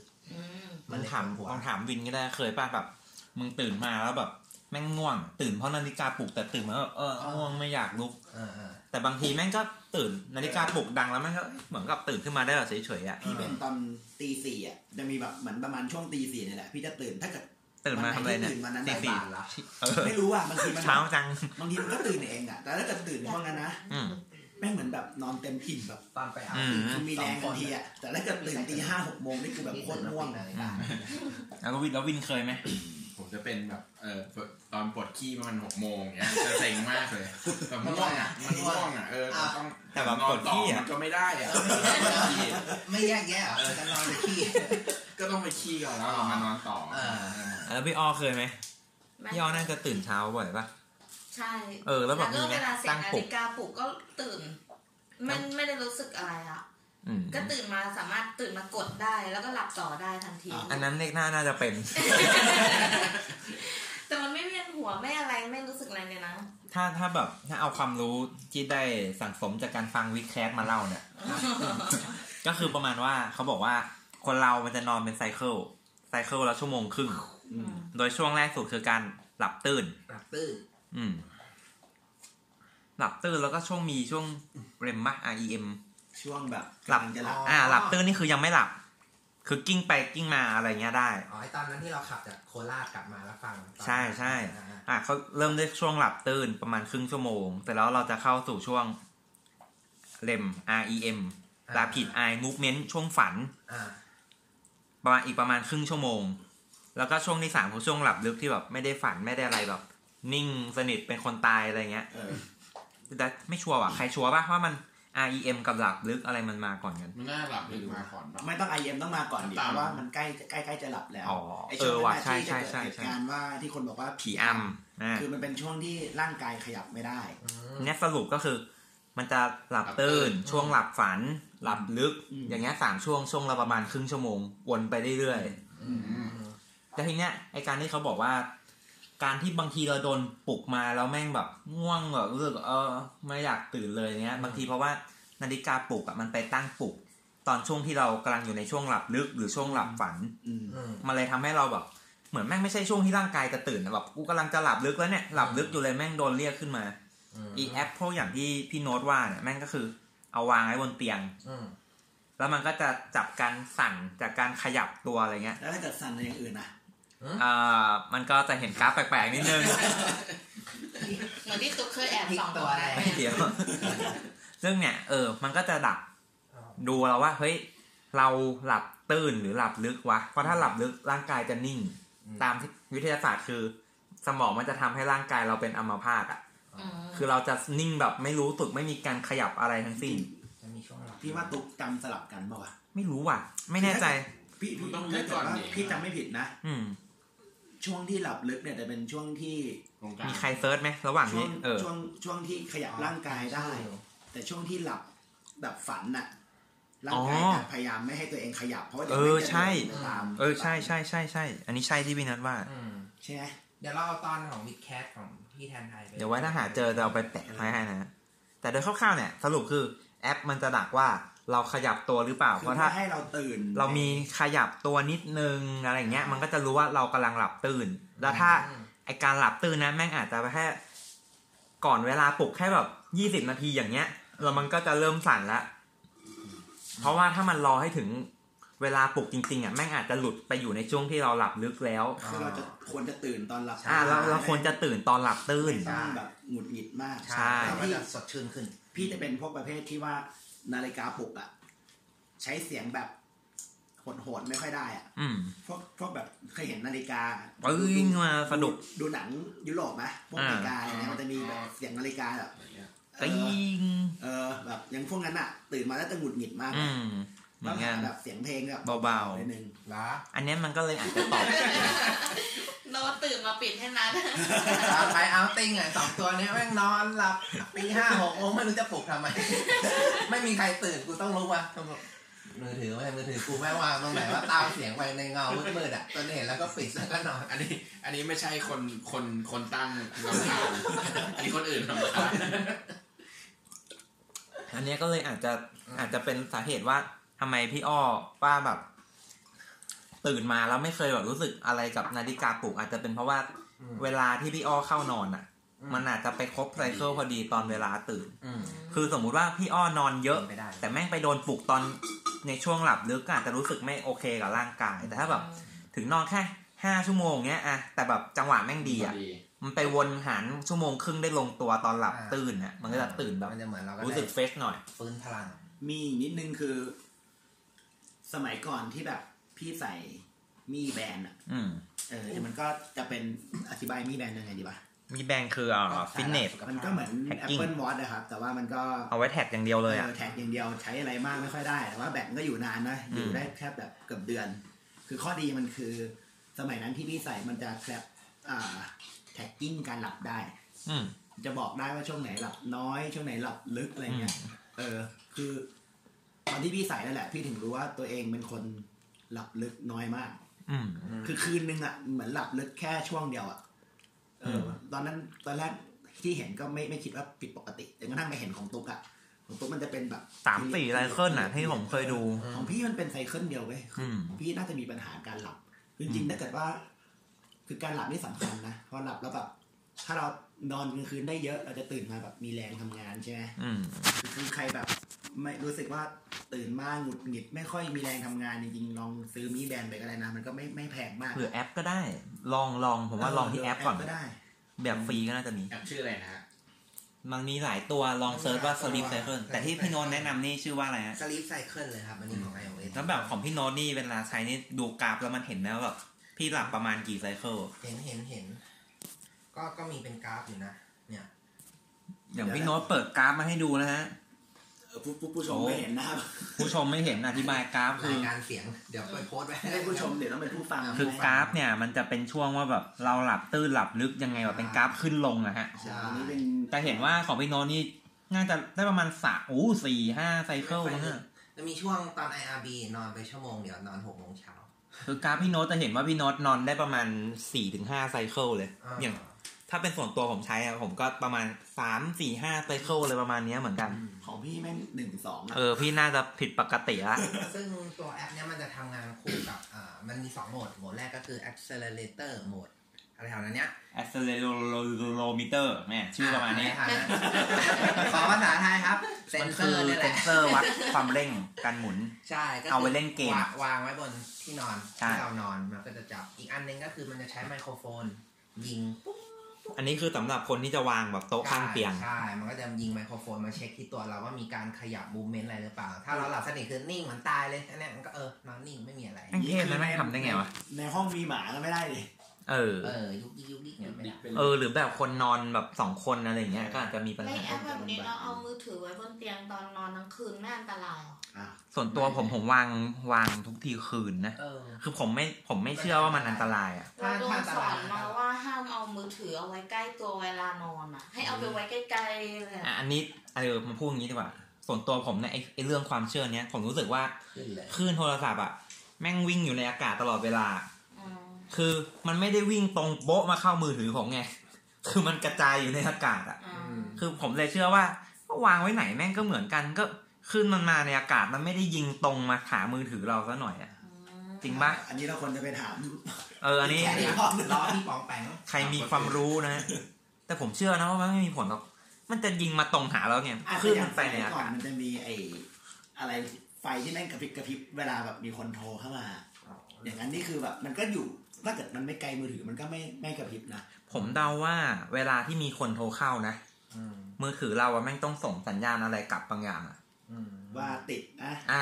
พอเหมือนกับแม่งต้องเริ่มแลกเปลี่ยนข้อมูลกันแล้วป่ะแต่ว่าโดย default ถ้าไม่ได้มีคนโทรมามันคงจะแบบมือถือเราไม่ได้ปล่อยอะไรออกไปอะรับอย่างเดียวแล้วทุกคนไม่ว่าคุณจะอยู่บนดาดฟ้าบนไหนแม่งก็ต้องรับเพราะเสาอากาศแม่งแบบปล่อยมาในอากาศไม่รู้เท็จจริงยังไงแต่เชื่ออย่างนี้แล้วต่อไปนี้เราก็วางบนเตียงได้แล้ววางเลยผมวางตลอดจะไม่เห็นตายเดี๋ยวรู้เลยโอเคก็จบไปอันดับสำหรับแอป Sleep Cycle สายสุขภาพโอเคอันดับตกลงฟรีไหมพี่ตกลงตัวนี้เหรอตัวนี้พี่ได้มาตอนฟรีอ่ะแต่ว่าฟรีก็มีนะเยอะแยะแต่ว่าตัวนี้มันจะเสียตังค์อยู่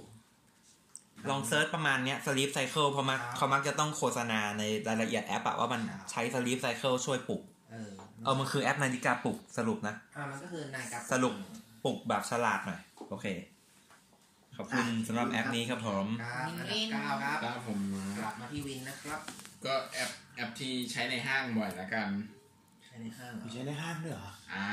เห็นไหมสปอยแบบว่าเวลาเราขับรถใกล้จะถึงห้างปุ๊บเนี่ยเราอยากกินข้าวมากๆอะไรเงี้ยกดจองไว้ก่อนยังไงเหรอเอาหมาม้าลงไปจองปกติวินก็ใช้คนอื่นไปจองนะใช่ก็เหมือนกันไปทานก็ได้กินเหมือนกันไม่ได้พูดสิแอปมันชื่อ QQ สะกดยังไงครับ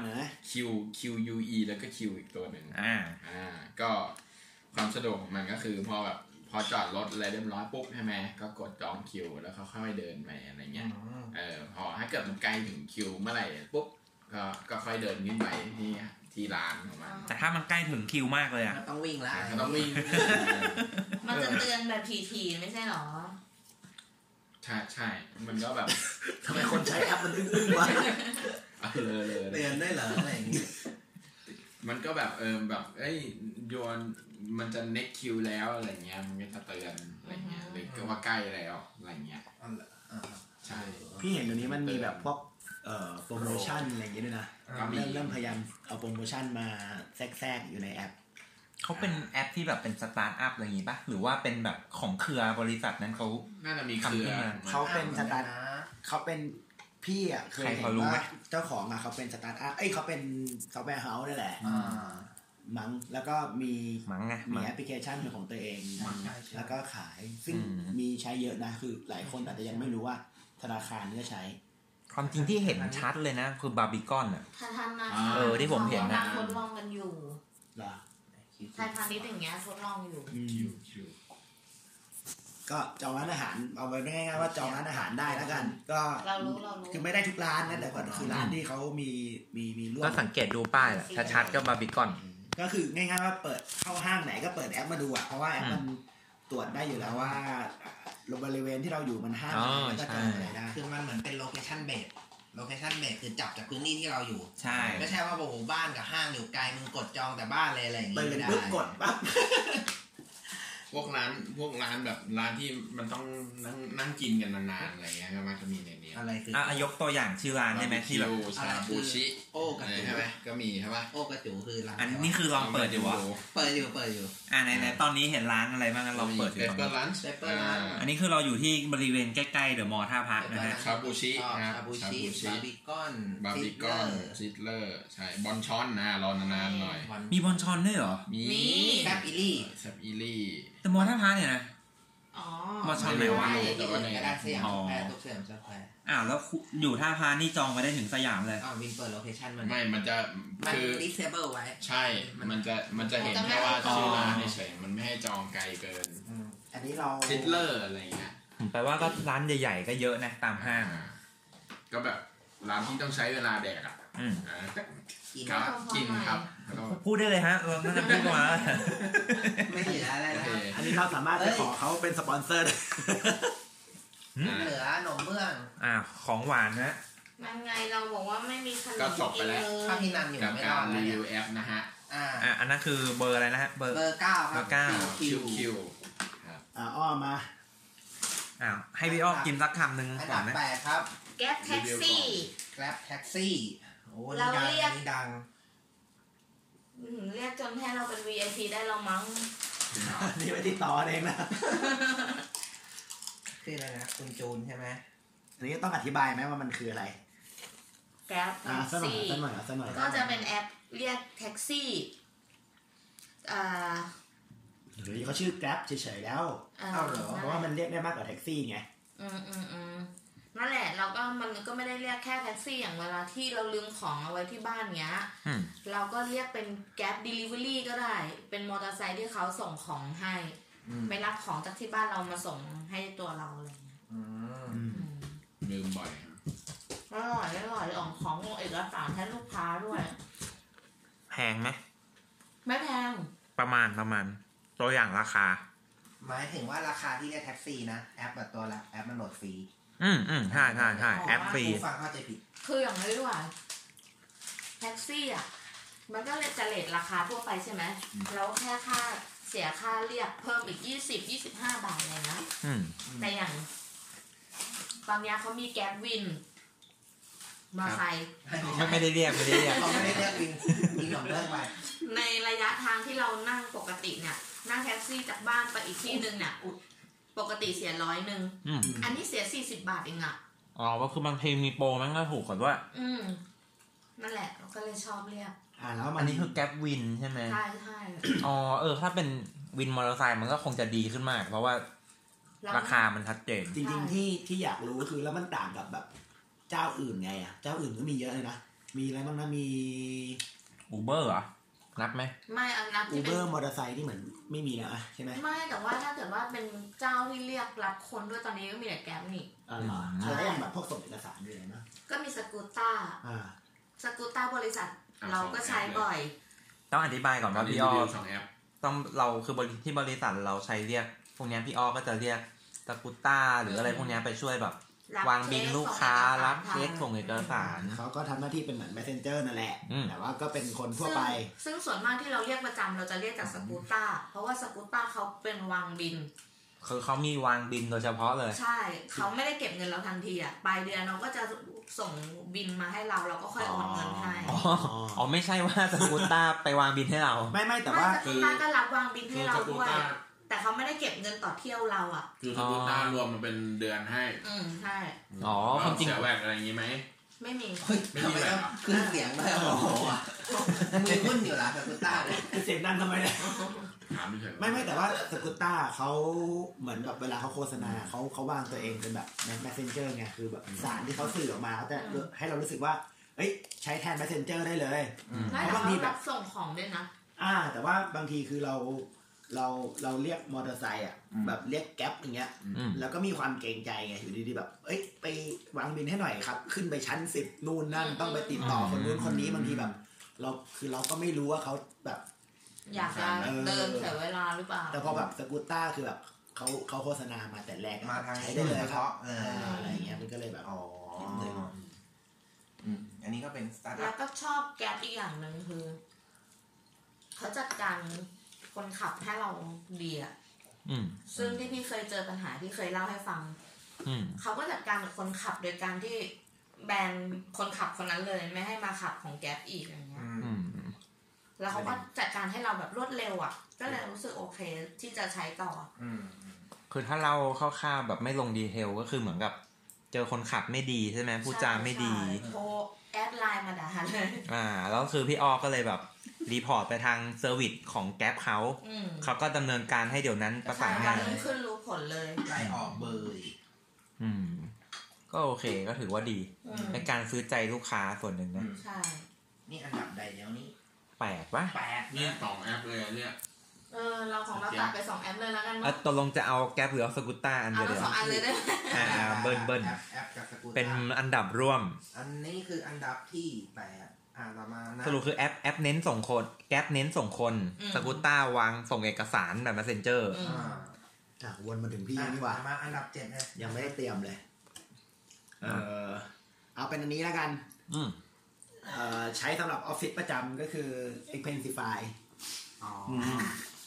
นี่แย่งพูดนะทุกคนน่าจะรู้กันดีไม่ต้องแย่งหรอกต้องสะกดไหมสะกดE X P E N นะครับแล้วก็ S สิงคโปร์ครับ S I F Y ก็ Expense ที่แปลว่ารายจ่ายแล้วก็เติม Fy เข้าไปก็หน้าที่ของมันก็คือเอาไว้ให้เราเหมือนแบบบันทึกค่าใช้จ่ายใช้อะไรแล้วก็บันทึกเข้าไปข้อดีคือมันบันทึกมันแบบกรุ๊ปได้ยังไงฮะเป็นกรุ๊ปแบบกรุ๊ปคือสมมติว่าเราแบบไม่ได้ใช้คนเดียวอย่างเงี้ยแบบพ่อบ้านหลายๆคนนะครับอาจจะต้องมีการบันทึกรายรับรายจ่ายของตัวเองว่าแบบจ่ายไปทำอะไรบ้างอะไรเงี้ยหรือว่าบันทึกร่วมกับแฟนอย่างเงี้ยก็สามารถทำได้คือบันทึกไปแบบวันนี้เราไปกินข้าว100อะไรเงี้ยแล้วก็แบบใส่ชื่อเข้าไปได้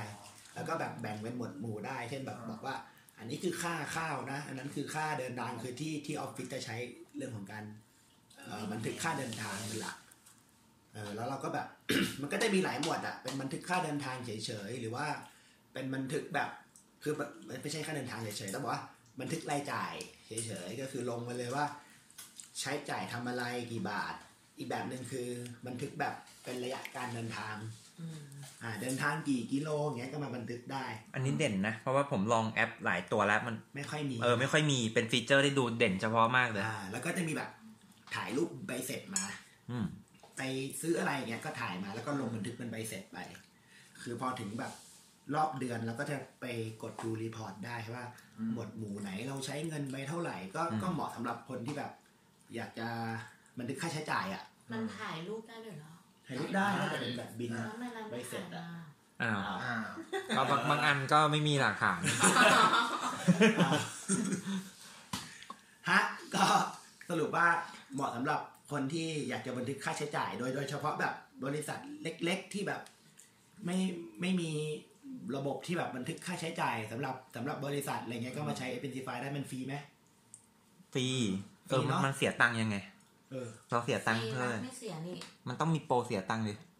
ช่างมาแล้วกันสรุปว่าใช้ฟรีแม่งก็พอแล้วใช้ไปก่อนฟรีไปก่อนฟรีเพราะว่าอย่างเราพูดตรงกับบริษัทเราใช้เนาะเช่นแบบใครไปนั่งรถแท็กซี่ไปหาลูกค้าก็มาลงชื่อเป็นหมวดหมู่ว่าใครเบิกเงินอะไรค่าอะไรก็ช่วยดึงรีพอร์ตซึ่งแบบพอ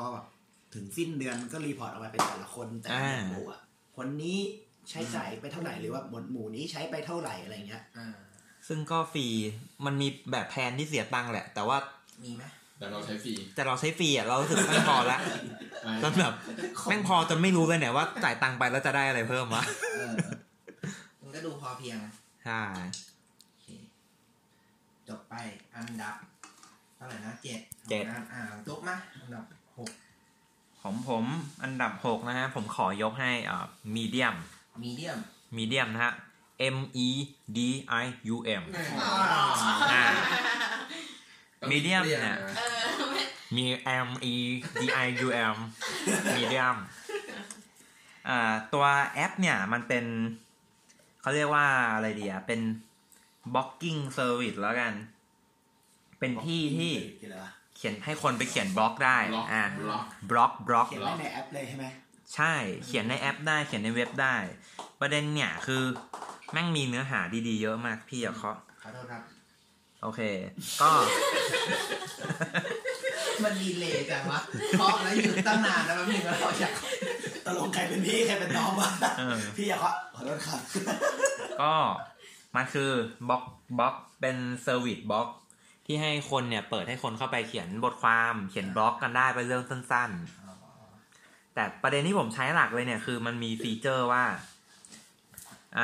เราสามารถไป follow tag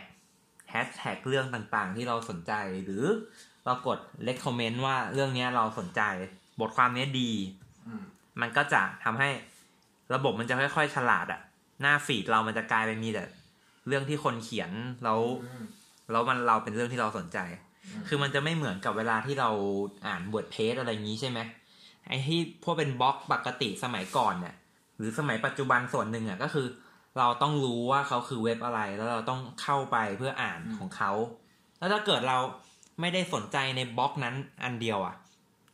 ใช่ไหมคือพอมันเป็นบล็อกที่เป็นเว็บเขาก็อาจจะเขียนเรื่องนั้นวันนี้เขียนเรื่องเทคนิคอลเว็บวันพรุ่งนี้เขียนเรื่องชีวิตทั่วไปลมขึ้นตีพูดไปหยุดไปนะพูดไปเลยไปประจำวันแล้วขมขื่นคือถ้าเป็นบล็อกแบบนั้นเนี่ย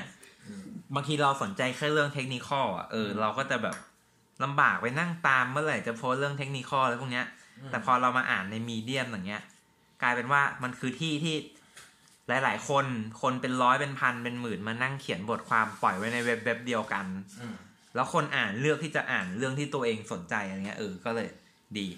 ถือว่าเหมาะกับคนชอบอ่านมากแต่ว่าภาษาไทยมีน้อยส่วนมากคนเขียนเป็นภาษาอังกฤษมีเดียมไม่แต่คนไทยก็เยอะนะเยอะแต่ว่าไม่รู้ดิไม่ค่อยเขียนไม่ค่อยอ่านแบบจริงจังเมื่อกี้พูดถึงว่า founder ใช่ไหมเป็น co-founder เขาเป็น co-founder Twitter ใช่ฮะที่เขาแยกมาทำเรื่องอันนี้ก็คือในมีเดียมันก็จะมี publication เนาะเหมือนเป็นสำนักพิมพ์เป็นใช่เขาเปิดให้มีเป็น publication กลุ่มคนที่ไปเขียนรวมกันในที่เดียวเป็นหัวเรื่องเดียวใช่อันนี้ก็ดีเช่นแบบผมอ่านเรื่องเทคนิคอลอะไรอย่างนี้ใช่ไหมจะมีดังๆเช่นที่ผมจำได้เลยชื่อแบบ Hacker Noon แบบกลางวัน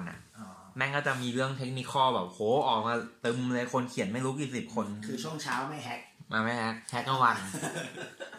ก็ประมาณนี้ทำงานก่อน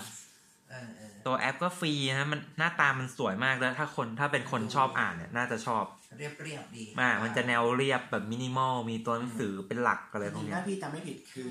ฟีเจอร์ที่มันแบบเด่นๆของมีเดียมคือถ้าเราไปอ่านคอนเทนต์รู้สึกว่าเราจะสามารถแบบไฮไลท์แล้วก็จดโน้ตอะไรอย่างเงี้ยได้ไฮไลท์ประโยคเลยเป็นเหตุผลที่ดีเป็นเรื่องเป็นหัวข้อที่ดีเป็นความเห็นที่ดีใช่ไหมพูดจาซับซ้อนละคือเหมือนกับปกติเราไปคอมเมนต์เว็บทั่วไปใช่ไหมเราก็จะแบบคอมเมนต์รวมๆในบทความนั้นแต่ว่าในมีเดียมเนี่ยเราสามารถลากประโยคนี้แล้วเราคอมเมนต์ว่าเฮ้ยประโยคนี้เห็นด้วยมากเลยประโยคนี้ผิดหรือเปล่าอะไรอย่างเงี้ยได้แต่ความจริงผมก็ไม่ได้ไปคอมเมนต์หรอกแค่แบบบางทีเราอ่านไปเราจะเห็นสีไฮไลท์แล้วเราก็จะจิ้มไปดูกันว่าคนอ่านเขาคุยอะไรกันเกี่ยวกับประโยคนี้ย่อหน้านี้อะไรเงี้ยฮะนี่มันอ่านมากี่นาทีแล้วเนี่ยพี่นัดไปเข้าชั่วโมงวันนี้ชั่วโมง15ผมว่ายาว2ชั่วโมงไปอันนี้ 1.2 โอเคเราไม่รู้จะแบ่งหรือเปล่าแต่อย่าลืมว่าไมค์อยู่ที่ผมแต่ปุ่มพอสอยู่ที่คุณผู้ฟังนะครับมีคำคมด้วยทางเราก็จะอ่านกันไปถ้าอยากจะพอสอะไรก็พอสกันได้กำลังได้ที่เลยหมดของวันนี้โอเคก็มีเดียมแอปฟรีบนเว็บก็มีนะครับ medium.com มีเดียมที่แปลว่าสื่อมีเดียมสื่อโอเคสำหรับอันดับต่อไปอันดับ5ที่number 5ไม่มันดีจังเดี๋ยวนี้กินไปกี่กระป๋องนะเริ่มคล่องนะกระป๋องเดียวแล้วตบด้วยเนี่ยไม่ขนมหวานเนี่ยขนมเบื้องก็ของพี่โน้ตอันดับนี้ขอยกให้อ่านว่าอะไรวะ Blinkist คืออะไร Blinkist เนี่ยก็คือสะกดหน่อยเนี่ย B L I N K I S T บิงคลิกอะไรนะประมาณว่าเติมแถวเนี้ยเติมคำสร้อยลงโค้ดให้แล้วกันชื่อแต่ว่ามันเป็นแอปที่มีประโยชน์มากเพราะว่าด้วยความที่ทุกวันเนี้ย งานเรายุ่งฮะแล้วก็เป็นคนชอบอ่านหนังสือบางทีก็เดินไปตามร้านคิโนโอ้โหต้องกระจายหมูเข้าปากแต่น้ำจิ้มลงไปครับไปเรียกค่าไฟโอเคครับต่อเลยโอเคก็บางทีพี่โน้ตไปเดินตามร้านหนังสือเนี่ยคีโนะใช่ไหมก็มีหนังสือที่อยากอ่านแต่ว่าเล่มมันก็แบบ200-300 หน้าพอ200-300 หน้าปุ๊บเราไม่มีเวลาอ่านใช่ไหมแล้วก็พอดีมาเจอแอปตัวหนึ่งไอตัวนี้แหละชื่อ Blinkist อะไรเนี่ยถ้าออกเสียงผิดขออภัยเขาจะทำการย่อหนังสือมาให้สมมุติว่าอย่างเช่นเรื่อง Start with Why อะไรเนี่ยฮะก็เป็นเรื่องเกี่ยวกับแนว Startup ใช่ไหมว่าคำถามเกี่ยวกับทำไมเราต้องเริ่มต้นการทำงานด้วย Why ถ้าไปอ่านหนังสือจริงๆมันก็200-300 หน้าปกติเขาเริ่มที่ A กันนะเป็นเรื่องแปลกไม่เริ่มที่ Y วะอย่าเล่นดีนะไปถึง Y จะ Y งงนะก็ไอตัวแอปเนี่ยนะมันก็จะย่อมาให้เหลือประมาณอ่านใช้เวลามา15 นาทีในการอ่านแต่คือมันจะได้สาระก็แทบจะครบถ้วนครับแต่ว่ามันอาจจะไม่ได้มีเรื่องเล่าสตอรี่ที่ยาวเหมือนในหนังสือคือมันจะอ่านมันจะเป็นเสียงพูดสรุปให้เราฟังมันมีทั้งเสียงพูดแล้วก็ให้เราอ่านเองด้วยก็ได้เผื่อแบบว่าอยากรู้ว่าหนังสือเล่มนี้สนุกไม่สนุกอยากจะซื้อต่อไหมอะไรเงี้ยใช่แต่ว่าตัวคนที่ทำแอปเองเขาก็แนะนำว่าถ้าอยากได้สาระครบถ้วนจริงๆขอให้ไปอุดหนุนหนังสือฉบับเต็มเขาก็คือให้เครดิตไว้อันนี้ผมว่าแม่งเป็นแบบฉับฉวยนะไม่ถึงแบบสำหรับคนที่อยากได้ใจความเอาใจความใช่คือมันก็เหมือนรีวิวหนังสือไงมันก็เหมือนรีวิวแต่ว่าอย่างน้อยมันก็เยอะกว่าไอ้พวกแซมปลิ้งที่เขาให้เรามาอ่านนิดนึงอะไรเพราะมันไปทั่วเลยแต่แค่บทเอาแค่ใจความของบทใช่ก็คือถ้าเราชอบไม่ชอบไงเราก็ควรจะมีเวลาก็ควรอ่านหนังสือเต็มแล้วแบบอย่างนี้มันมีแต่พวกนอนฟิกชันไหมฟิกชันมีแต่นอนฟิกชันฟิกชันมันมีดีเทลอะไรอย่างเงี้ยเพราะว่าพวกฟิกชันก็คือฟิกชันพวกหนังสือนิยายนิยายมันต้องอ่านมันต้องได้ซึมซับนิดหน่อยซึมซับต้องซึมซับเอาไม่ใช่ซึมซับดิเอาไม่ถึงนอนฟิกชันไม่ต้องซึมซับฟิกชันต้องซึมซับก็คือเขาจะมีพวกคำบรรยายต้นไม้เขียวๆนู่นนี่นั่นอะไรอย่างเงี้ยอยากแกล้งกันครับอย่าแกล้งกันครับจะจบอันดับนะครับอันนี้มันเป็นเสียงอ่านแบบมีใส่อารมณ์บ้างหรือว่าเป็นการเล่าแบบเพียวๆเลยเล่าเพียวๆเลยก็เล่าไปเรื่อยๆนั่นแหละแต่อารมณ์เสียงซีรีคนแก่ก็แบบเป็นเสียงคนแก่ว่าเฮ้ยมันมีมันก็ไม่เชิงนิทานขนาดนั้นคือถ้าเป็นเสียงเล่าแบบมีอารมณ์ผมเคยซื้อออดิโอบุ๊กในอุ๊กบีไว้ซื้อแบบหนังสือแบบสอนจักรอะไรพวกนี้มานั่งฟังตอนไปฟิตเนสเขาจะมีเล่าการแบบเล่าแบบใส่อารมณ์โอ้สมิงไงอะไรเงี้ยแบบมีการเล่นเสียงมันก็จะฟังดูไม่น่าเบื่อวิทยุสมัยนี้มีไหมสมัยก่อนอารมณ์เหมือนละครวิทยุอันนี้เสียงตัวอย่าง Jobs ignored all conventional wisdom regarding his cancer diagnosis โอ้เสียงแบบนี้ฟังแป๊บเดียวหลับแน่นอนเลยJobs first learned that he had cancer during a routine neurological สำเนียงเขาแบบอังกฤษป่ะอย่างเงี้ยผมรู้สึกผมแพ้สำเนียงอังกฤษเป็นเสียงของสตีฟจ็อบส์เดี๋ยวตายไปแล้วก็ประมาณนี้ก็คือประโยชน์ของแอปนี้ก็คือทำให้เราแบบมีเวลาน้อยแล้วก็สามารถอ่านหนังสือแบบสรุปได้ก่อนค่าใช้จ่ายเป็นยังไงแอปค่าใช้จ่ายฟรีได้แค่ประมาณไม่กี่เล่มแต่ว่าอันนี้พี่โน้ตเสียตังค์ก็ปีละ1,000 กว่าบาทปีละ1,000 บาทนี่คือเท่าไหร่ก็ได้เลยลิมิตเลยเราต้องบอกว่าพี่โน้ตเสียค่าแอปนู่นแอปนี้ปีหนึ่งน่าจะเหยียบหมื่นแล้วล่ะตัวจริงเรื่องแอปนะตัวจริงเรื่องแอปคุมบัตรเองหนังสือเนี่ยก็จะว่าไปก็ไม่ได้มีทุกเล่มป่ะผมคุ้นๆว่าเขามีให้โหวตได้ใช่ไหมใช่เขามีให้โหวตว่าเราแบบอยากได้เล่มไหนแล้วว่าคนจ่ายตังค์ก็ร่วมโหวตด้วยกันได้ว่าอยากให้เขามาสรุปเล่มไหนให้ฟังแล้วก็จริงๆถ้าปลูกกันเนี่ยอันดับเมื่อกี้เท่าไหร่ของตุ๊ก6ป่ะอันดับของตุ๊กคือมีเดียมตัวBlinkistเองเขาก็มีสำนักพิมพ์ในมีเดียมเหมือนกันจริงๆเดี๋ยวเอาไปโพสต์เป็นลิงก์มาให้ดูก็ได้ว่าไอตัวมีเดียมเนี่ยเขาก็มีตัวBlinkistเนี่ยแหละก็คือเป็นเรื่องราวของBlinkistว่าเขามีเรื่องอะไรอย่างเงี้ยเดี๋ยวลองดูประมาณนี้ไหมประมาณนี้ก็เป็นแอปเขาเรียกว่าอะไร สำหรับ เป็นแอปสำหรับนักอ่าน นักฟังแล้วกัน นักรีวิวหนังสือ มันไม่ใช่รีวิวเว้ยพี่ ไม่ใช่รีวิว เนื้อหาของหนังสือ อ๋อโอเค เป็นสำหรับคนที่ไม่มีเวลาอ่านแต่อยากจะได้ความรู้จากหนังสือแล้วกันว่าอย่างนี้ โอเคอันดับ4ครับ วิ่ง ครับ อันต่อมาก็สุดท้ายก็ยังไม่สุดท้ายครับ ก็จะเป็นแอปที่ผมใช้บ่อยพอสมควรเวลาแบบบริษัทอื่นเนี่ยต้องการแบบเฮ้ยขอสแกนเอกสารมาให้ด้วยค่ะอะไรเงี้ยผมก็จะแบบเฮ้ยทำไงดีว่าออฟฟิศแม่งไม่มีเครื่องสแกนไอ้อย่าไปบอกเขาดิ ก็จะหลอกไปนะฮะว่าแบบใช้แอปมือถือนี่แหละถ่ายรูปแล้วก็มันเสมือนว่าเป็นสแกนเนอร์แอปมันชื่อว่า Tiny Scanner Tiny Scanner จดให้พูดต่อเลยฟีเจอร์ของมันอ่ะผมก็ไม่รู้ว่ามันต่างจากแอปสแกนเนอร์อื่นหรือเปล่าอ่ะแต่ผมว่ามันดีนะว่าแบบคือมันถ่ายปุ๊บใช่ไหมแล้วก็แบบครอปเคิร์ฟอะไรเงี้ยแล้วก็จะมีหลายโหมดว่าแบบแบ็กแอนด์ไว้หรือว่าแบบ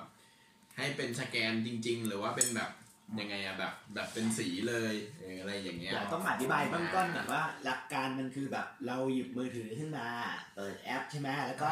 ก็ถ่ายรูปอ่ะใช่แต่ว่าข้อดีคือ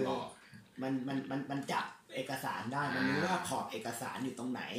ใช่คือเหมือนถ่ายรูปเอกสารแต่หน้าตารูปแม่งออกมาแล้วคล้ายๆสแกนคือบางทีเราไม่ต้องถ่ายเป๊ะเนี่ยคือปัญหาของการถ่ายรูปคือแบบมุมมันไม่ได้มันจะเบี้ยวใช่ไหมใช่แต่ว่าแอปมันจะจัดแบบถ่ายมุมเบี้ยวอ่ะแต่มันมาแบบตรงเลยส่วนของคนอื่นผมไม่รู้นะว่าใช้แอปอะไรเนี่ยแต่อันนี้โอเคก็คือมันฟรี2 รูปอันเนี้ยผมรู้สึกแปลกมากเว้ยคือฝั่ง Android คือผมในที่นี้ผมมีการเน้นดรอป iPhone เลยดรอปจริงจังเลยผมเชื่อว่ามันน่าจะดังเข้าไปในกล้องเลยแม่งลั่นเลยอันเนี้ยคือในที่เนี้ยผมเป็นคนใช้ Android ผมใช้ Google Drive เว้ยแล้วผมเคยแบบจะบอกพี่โน้ตว่าเอ้ยสแกนดิใน Google Drive แล้วแบบอ้าวเปิดไป Google Drive ใน iPhone แม่งไม่มีสแกนของเงี้ยผมใช้ Android ผมก็เลยไม่ต้องใช้แอปแล้ว Google Drive ฟรีสแกนปั๊บแล้วมันก็เข้า Google Drive จบที่จะได้ซื้อ Android ไม่รู้ทำไมมันไม่ทำใน iOS วะไม่รู้จริงๆแอปนึงที่คล้ายๆวินอ่ะลองไปโหลดอันนี้ดู Evernote Scanable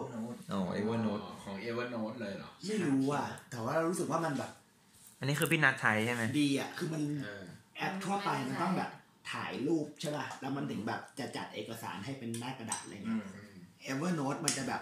Evernote Scanable เนี่ยคือมันแบบถ่ายเรียลไทม์เลยเอากล้องไปจับเอกสารปุ๊บมันปรับให้เรียลไทม์เลยค่อนข้างดีนะ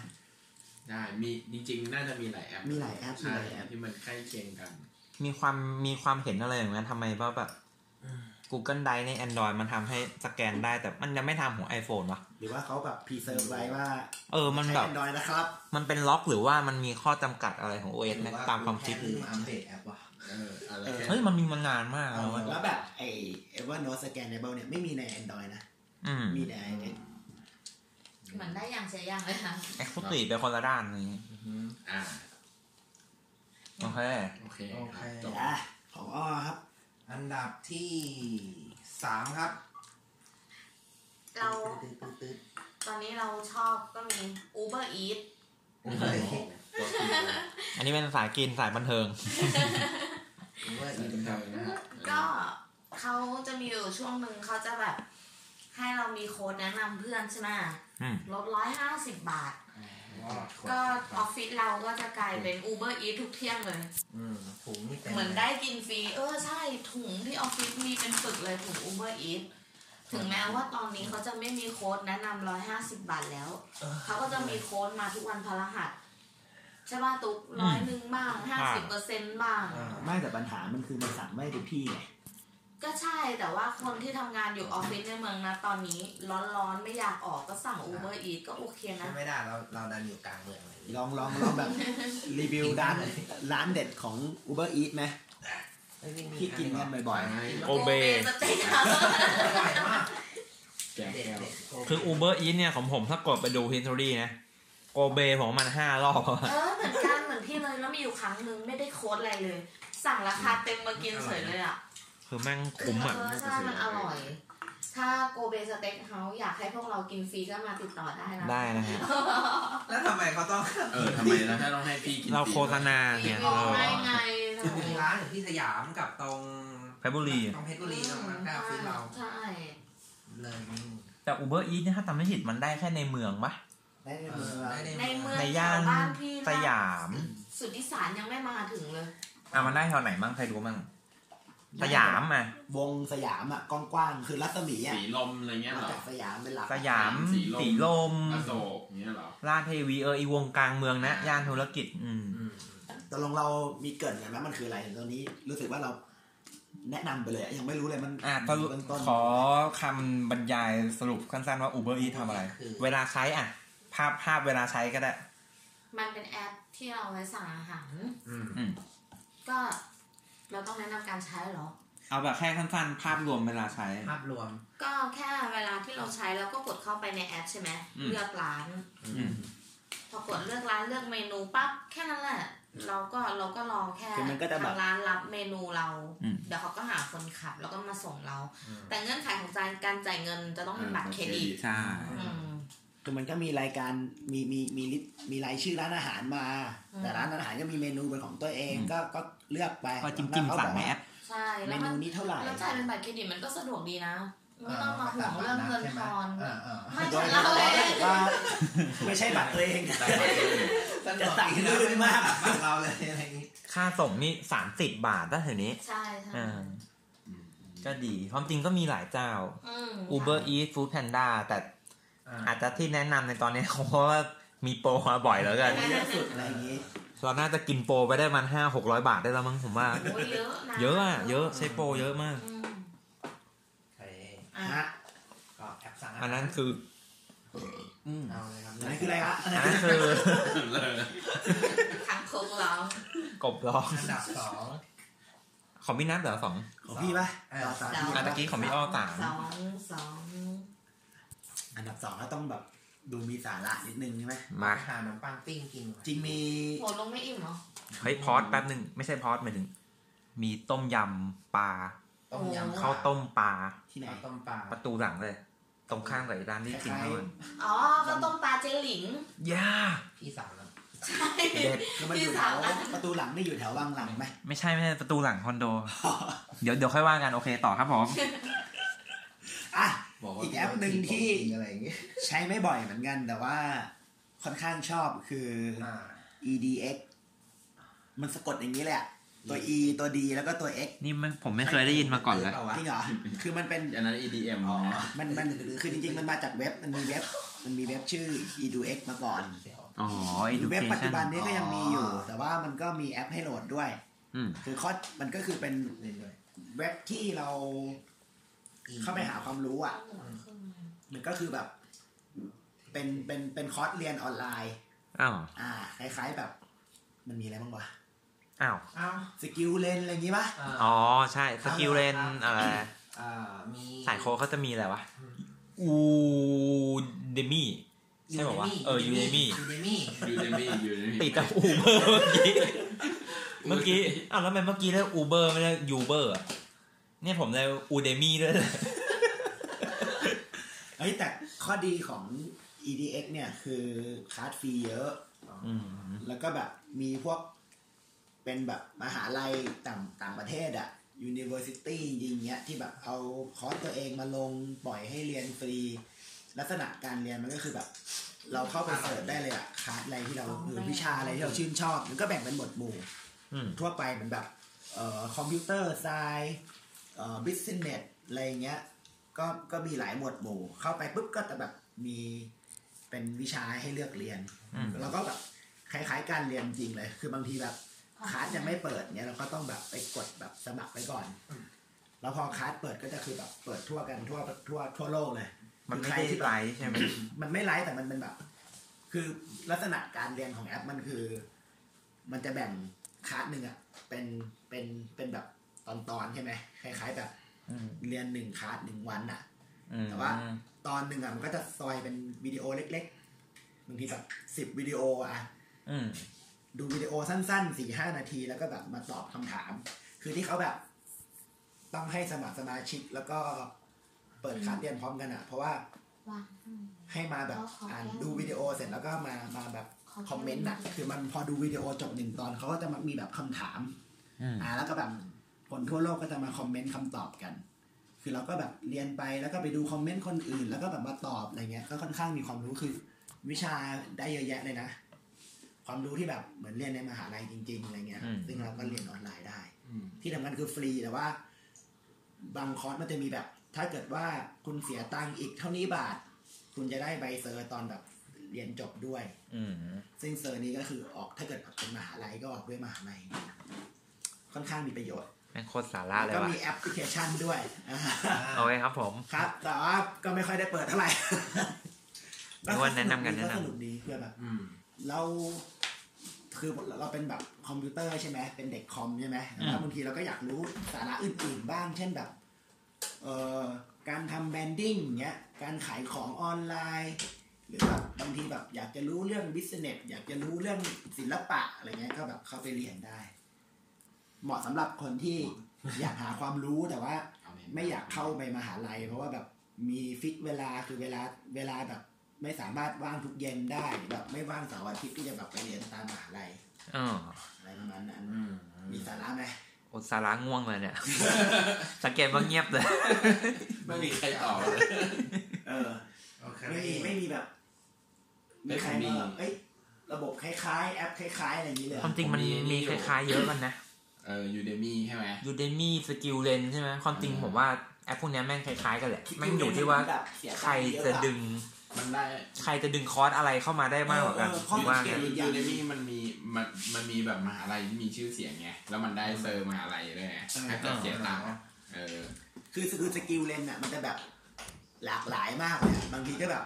เป็นคลาสที่คนนู้นคนนี้คนนั้นแบบมาเสนอแบบเยอะแยะแต่ว่า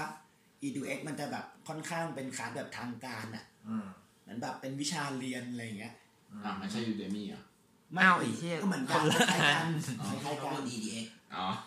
นี่คือมึงฟังกูมาตลอดก็อยู่ดีมาแล้วไอ้ห่าชื่อ EDX โอเคมาอันดับ1ครับอันดับ1วนกลับมาครบรอบตุ๊กกลับมาที่ผมนะครับอันดับ1เนี่ยผมยกให้กับ Pocket Cast ใช่อันนี้จะเป็นน่าจะเป็น Android เฉพาะ Android iPhone ไม่มีใช่ป่ะคือ iPhone เขามี Podcast ว่ะใช่คืออันนี้เนี่ยมันเป็นแอป Podcast ที่จุดเด่นของมันคือแม่งสวยตังค์ด้วยเสียตังค์คือมันเป็นแอป Podcast เสียตังค์ที่เป็นติดท็อปที่สุดแล้วผมว่าแม่งดีที่สุดละแล้วเวลา Android มาสมมติแบบถ้าพี่เอาขึ้น Podcast อย่างเงี้ยใน iTunes อ่ะ Android รู้ได้ป่ะได้ก็แต่เราต้องอยู่ที่แอปพวกนี้แหละคือมันไปต่อไอ้ตัวคือมันไปดูดมาคือแอปฟรีอย่ามีนะเอาพูดถึงเรื่องว่าการฟัง Podcast บน Android ก่อนไหมคือผมไม่แน่ใจว่า Apple มันเปิด API หรือว่าคนทำแม่งไปดูกันมาเองแต่ประเด็นคือก็ไอพวกแอปที่บอกว่าขึ้น Podcast ของ Apple ของ iTunes อย่างเงี้ยเซิร์ช Android โหลดแอป Podcast มาแม่งก็เซิร์ชเจอหมดอ่ะผมว่าแม่งก็มาจากที่เดียวกันผมว่า Apple น่าจะเปิดไปได้ตอนที่พี่นันเอาคัพแคสขึ้นก็ต้องไปขอรูปจาก Apple ใช่แล้วอย่างเงี้ยพออย่างสมมติตอนคัพแคสเราขึ้นอย่างเงี้ยผมก็จะเซิร์ชคัพแคสเจอในแอปทันทีใช่มันคงก็แหล่งที่มาแต่ Apple นั่นแหละทีนี้มันมีแอปฟรีเยอะทำไมตัวนี้ถึงยอมเสียตังค์คือมันราคาประมาณ150ดังที่สุดละจุดเด่นบาทจุดเด่นคือมันสวยหน้าตามันสวยมากอ่ะสวยจนแบบถ้าเอาแอปฟรีแอปเสียตังค์เจ้าอื่นมาเทียบกันผมว่าเนี่ยแม่งสวยสุดละฟีเจอร์หลักๆในการฟังพอดแคสต์นะฮะก็จะพวกปรับความเร็วเร่งความเร็วได้คือเวลามันพูดน่าเบื่อใช่แบบฟังด้วยความเร็ว 1.25 เท่าอะไรเงี้ยได้หรือแบบกอเดินหน้า10วิถอยหลัง10วิอะไรเงี้ยมีปกติตั้งเวลาจุดอีกอันนึงที่ได้ใช้บ่อยๆคือตั้งให้พอดแคสต์เจ้านี้เราออโต้ดาวน์โหลดใหม่ทุกครั้งที่มีมาแบบแยกกันรายยี่ห้อรายพอดแคสต์ไม่แน่ใจแต่ที่ผมยอมประเด็นที่ผมยอมซื้อคือแม่งสวยแค่นั้นคือหน้าตามันสวยดูลื่นไหลแบบมันดูแบบโดดเด่นทางการดีไซน์มากอ่ะครับหน้าตาก็เป็น material design พู ก็แบบ material design ตามแบบหลักเลย เราอัดอยู่อ่ะเราโชว์ไม่ได้แล้วค่อยอัดโชว์กันทีหลัง โชว์ไว้ในเว็บกัน ใช่ ก็ประมาณนี้อันดับหนึ่ง ก็ครบละ15อันดับ ย่านี่เรามีหัวข้ออะไรดีกันอื่นอีกไหมเนี่ยคือตอนนี้เวลาน่าจะ20:30ละ ตอนนี้ก็อัดไปเท่าไหร่แล้ว ไปกี่นาทีวะเนี่ย เกือบชั่วโมง เกื ค อ รึ่ บ ง 40แล้ว ชั่วโมง36 นาที แหมที่ดูแอปท็อปชาร์ตในพวกแอปสโตร์นี่ส่วนใหญ่เป็นเกมนะเลยเนาะ เอ้ยเรามาทวงอีกครั้งไหมใครเสนอแอปอะไรบ้างเริ่มที่วิน3แอปที่วินเสนอไปคือมึงลืมของตัวเองด้วยเหรอวะ มี inbox นะครับ ครับ inbox ที่เป็นแอปอีเมล inbox ที่เป็นแอปอีเม มี ล QQ QQ ที่ไว้จองคิวร้านอาหาร Tiny Scanner Tiny Scanner ที่ไว้สแกนเอกสารนะฮะ ใช่ของพี่โน้ตค ข รั อบ งพี่โน้ตครับ ก็เริ่มแบบ Google Map ครับ ครับ เอาไว้ดู แผนที่จราจร เวลาเดินทางแผนได้โอเคต่อมาก็ Sleep Cycle ครับเป็นแอปสายสุขภาพเป็นจริงก็คือนาฬิกาปลุกแหละแต่ว่ามันเพิ่มความฉลาดในการจับdetect cycle เวลาเรานอนให้การนอนมีคุณภาพนะครับแล้วก็อันดับสุดท้ายของพี่โน้ตคือ Blinkist เป็นแอปย่อหนังสือก็คือเขาจะเอาหนังสือแบบพวกเป็น non fiction นะครับมาย่อให้เราอ่านแบบใช้เวลา 15-20 นาที ทั้งอ่านทั้งฟัง ทั้งอ่านทั้งฟังได้หมดเลย แต่ถ้าเราชอบเนี่ยอยากรับอรรถรสในการอ่านให้ได้จริงๆก็ขอแนะนำให้ซื้อหนังสืออันนี้ครับคนมีเวลาน้อย โอเค ก็3อันดับของพี่โน้ตประมาณ ของพี่อ้อครับทวน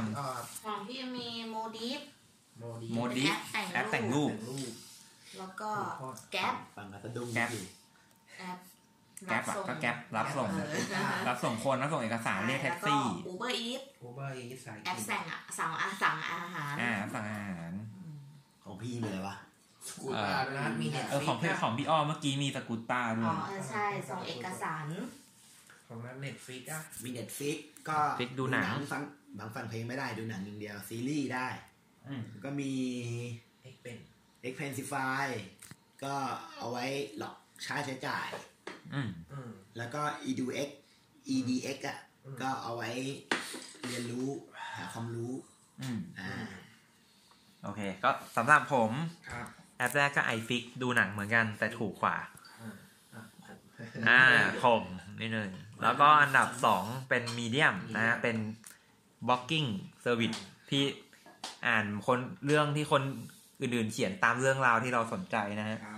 อันที่3ของผมก็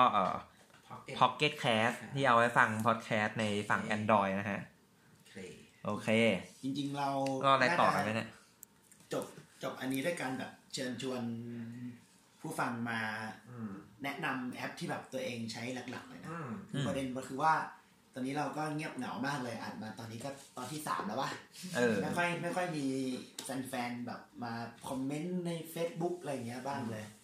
ดูหน่อยไงก็น่าจะหน่อยจริงมีอยู่100 กว่าคนจริงๆก็เชิญชวนนะครับอยากให้แฟนๆมาหรือว่าไม่ต้องเป็นแฟนก็ได้แต่ว่าฟังแล้วรู้สึกว่าอยากติดตามต่ออะไรอย่างเงี้ยก็มาคอมเมนต์นิดนึงตอนนี้เราอยู่กันเองก็เงียบหน่อยนิดนึงคือความจริงเราอาจจะดูเงียบๆแต่เราไม่ได้เลิกเราแค่งานลุมเร้าคืออาจจะลุมเร้าอีกสักเดือนนึง2 เดือนอะไรพวกเนี้ยก็ความจริงหลังจากนี้อาจจะมีเวลามากขึ้นใช่ไหมว่าเราจะพยายามออก EP ต่อไปได้เร็วขึ้นอย่างนี้ดีกว่าเราปั๊มตังอยู่มีใครแบบแนะนำหัวข้อเรื่องไหมอยากฟังอะไรเนาะฟังโหวตกันเข้ามาก็ได้ก็ประมาณนี้มีเรื่องอะไรต่อกันอยู่ไหมเนี่ยแล้วที่เราจะจบตอนหรือว่าเราจะมีเรื่องอะไรกันต่อที่โน้ตไปมีไหมพี่ตอนนี้ก่อนดีกว่าแล้วว่าเป็นเรื่องของแอปพลิเคชันที่อยู่รอบตัวเราก็ใครมีแอปอะไรที่ใช้บ่อยๆแล้วน่าสนใจก็แนะนำกันเข้ามาได้โอเคนี่สำหรับวันนี้เราก็ขอจบรายการเพียงเท่านี้ขอบคุณครับ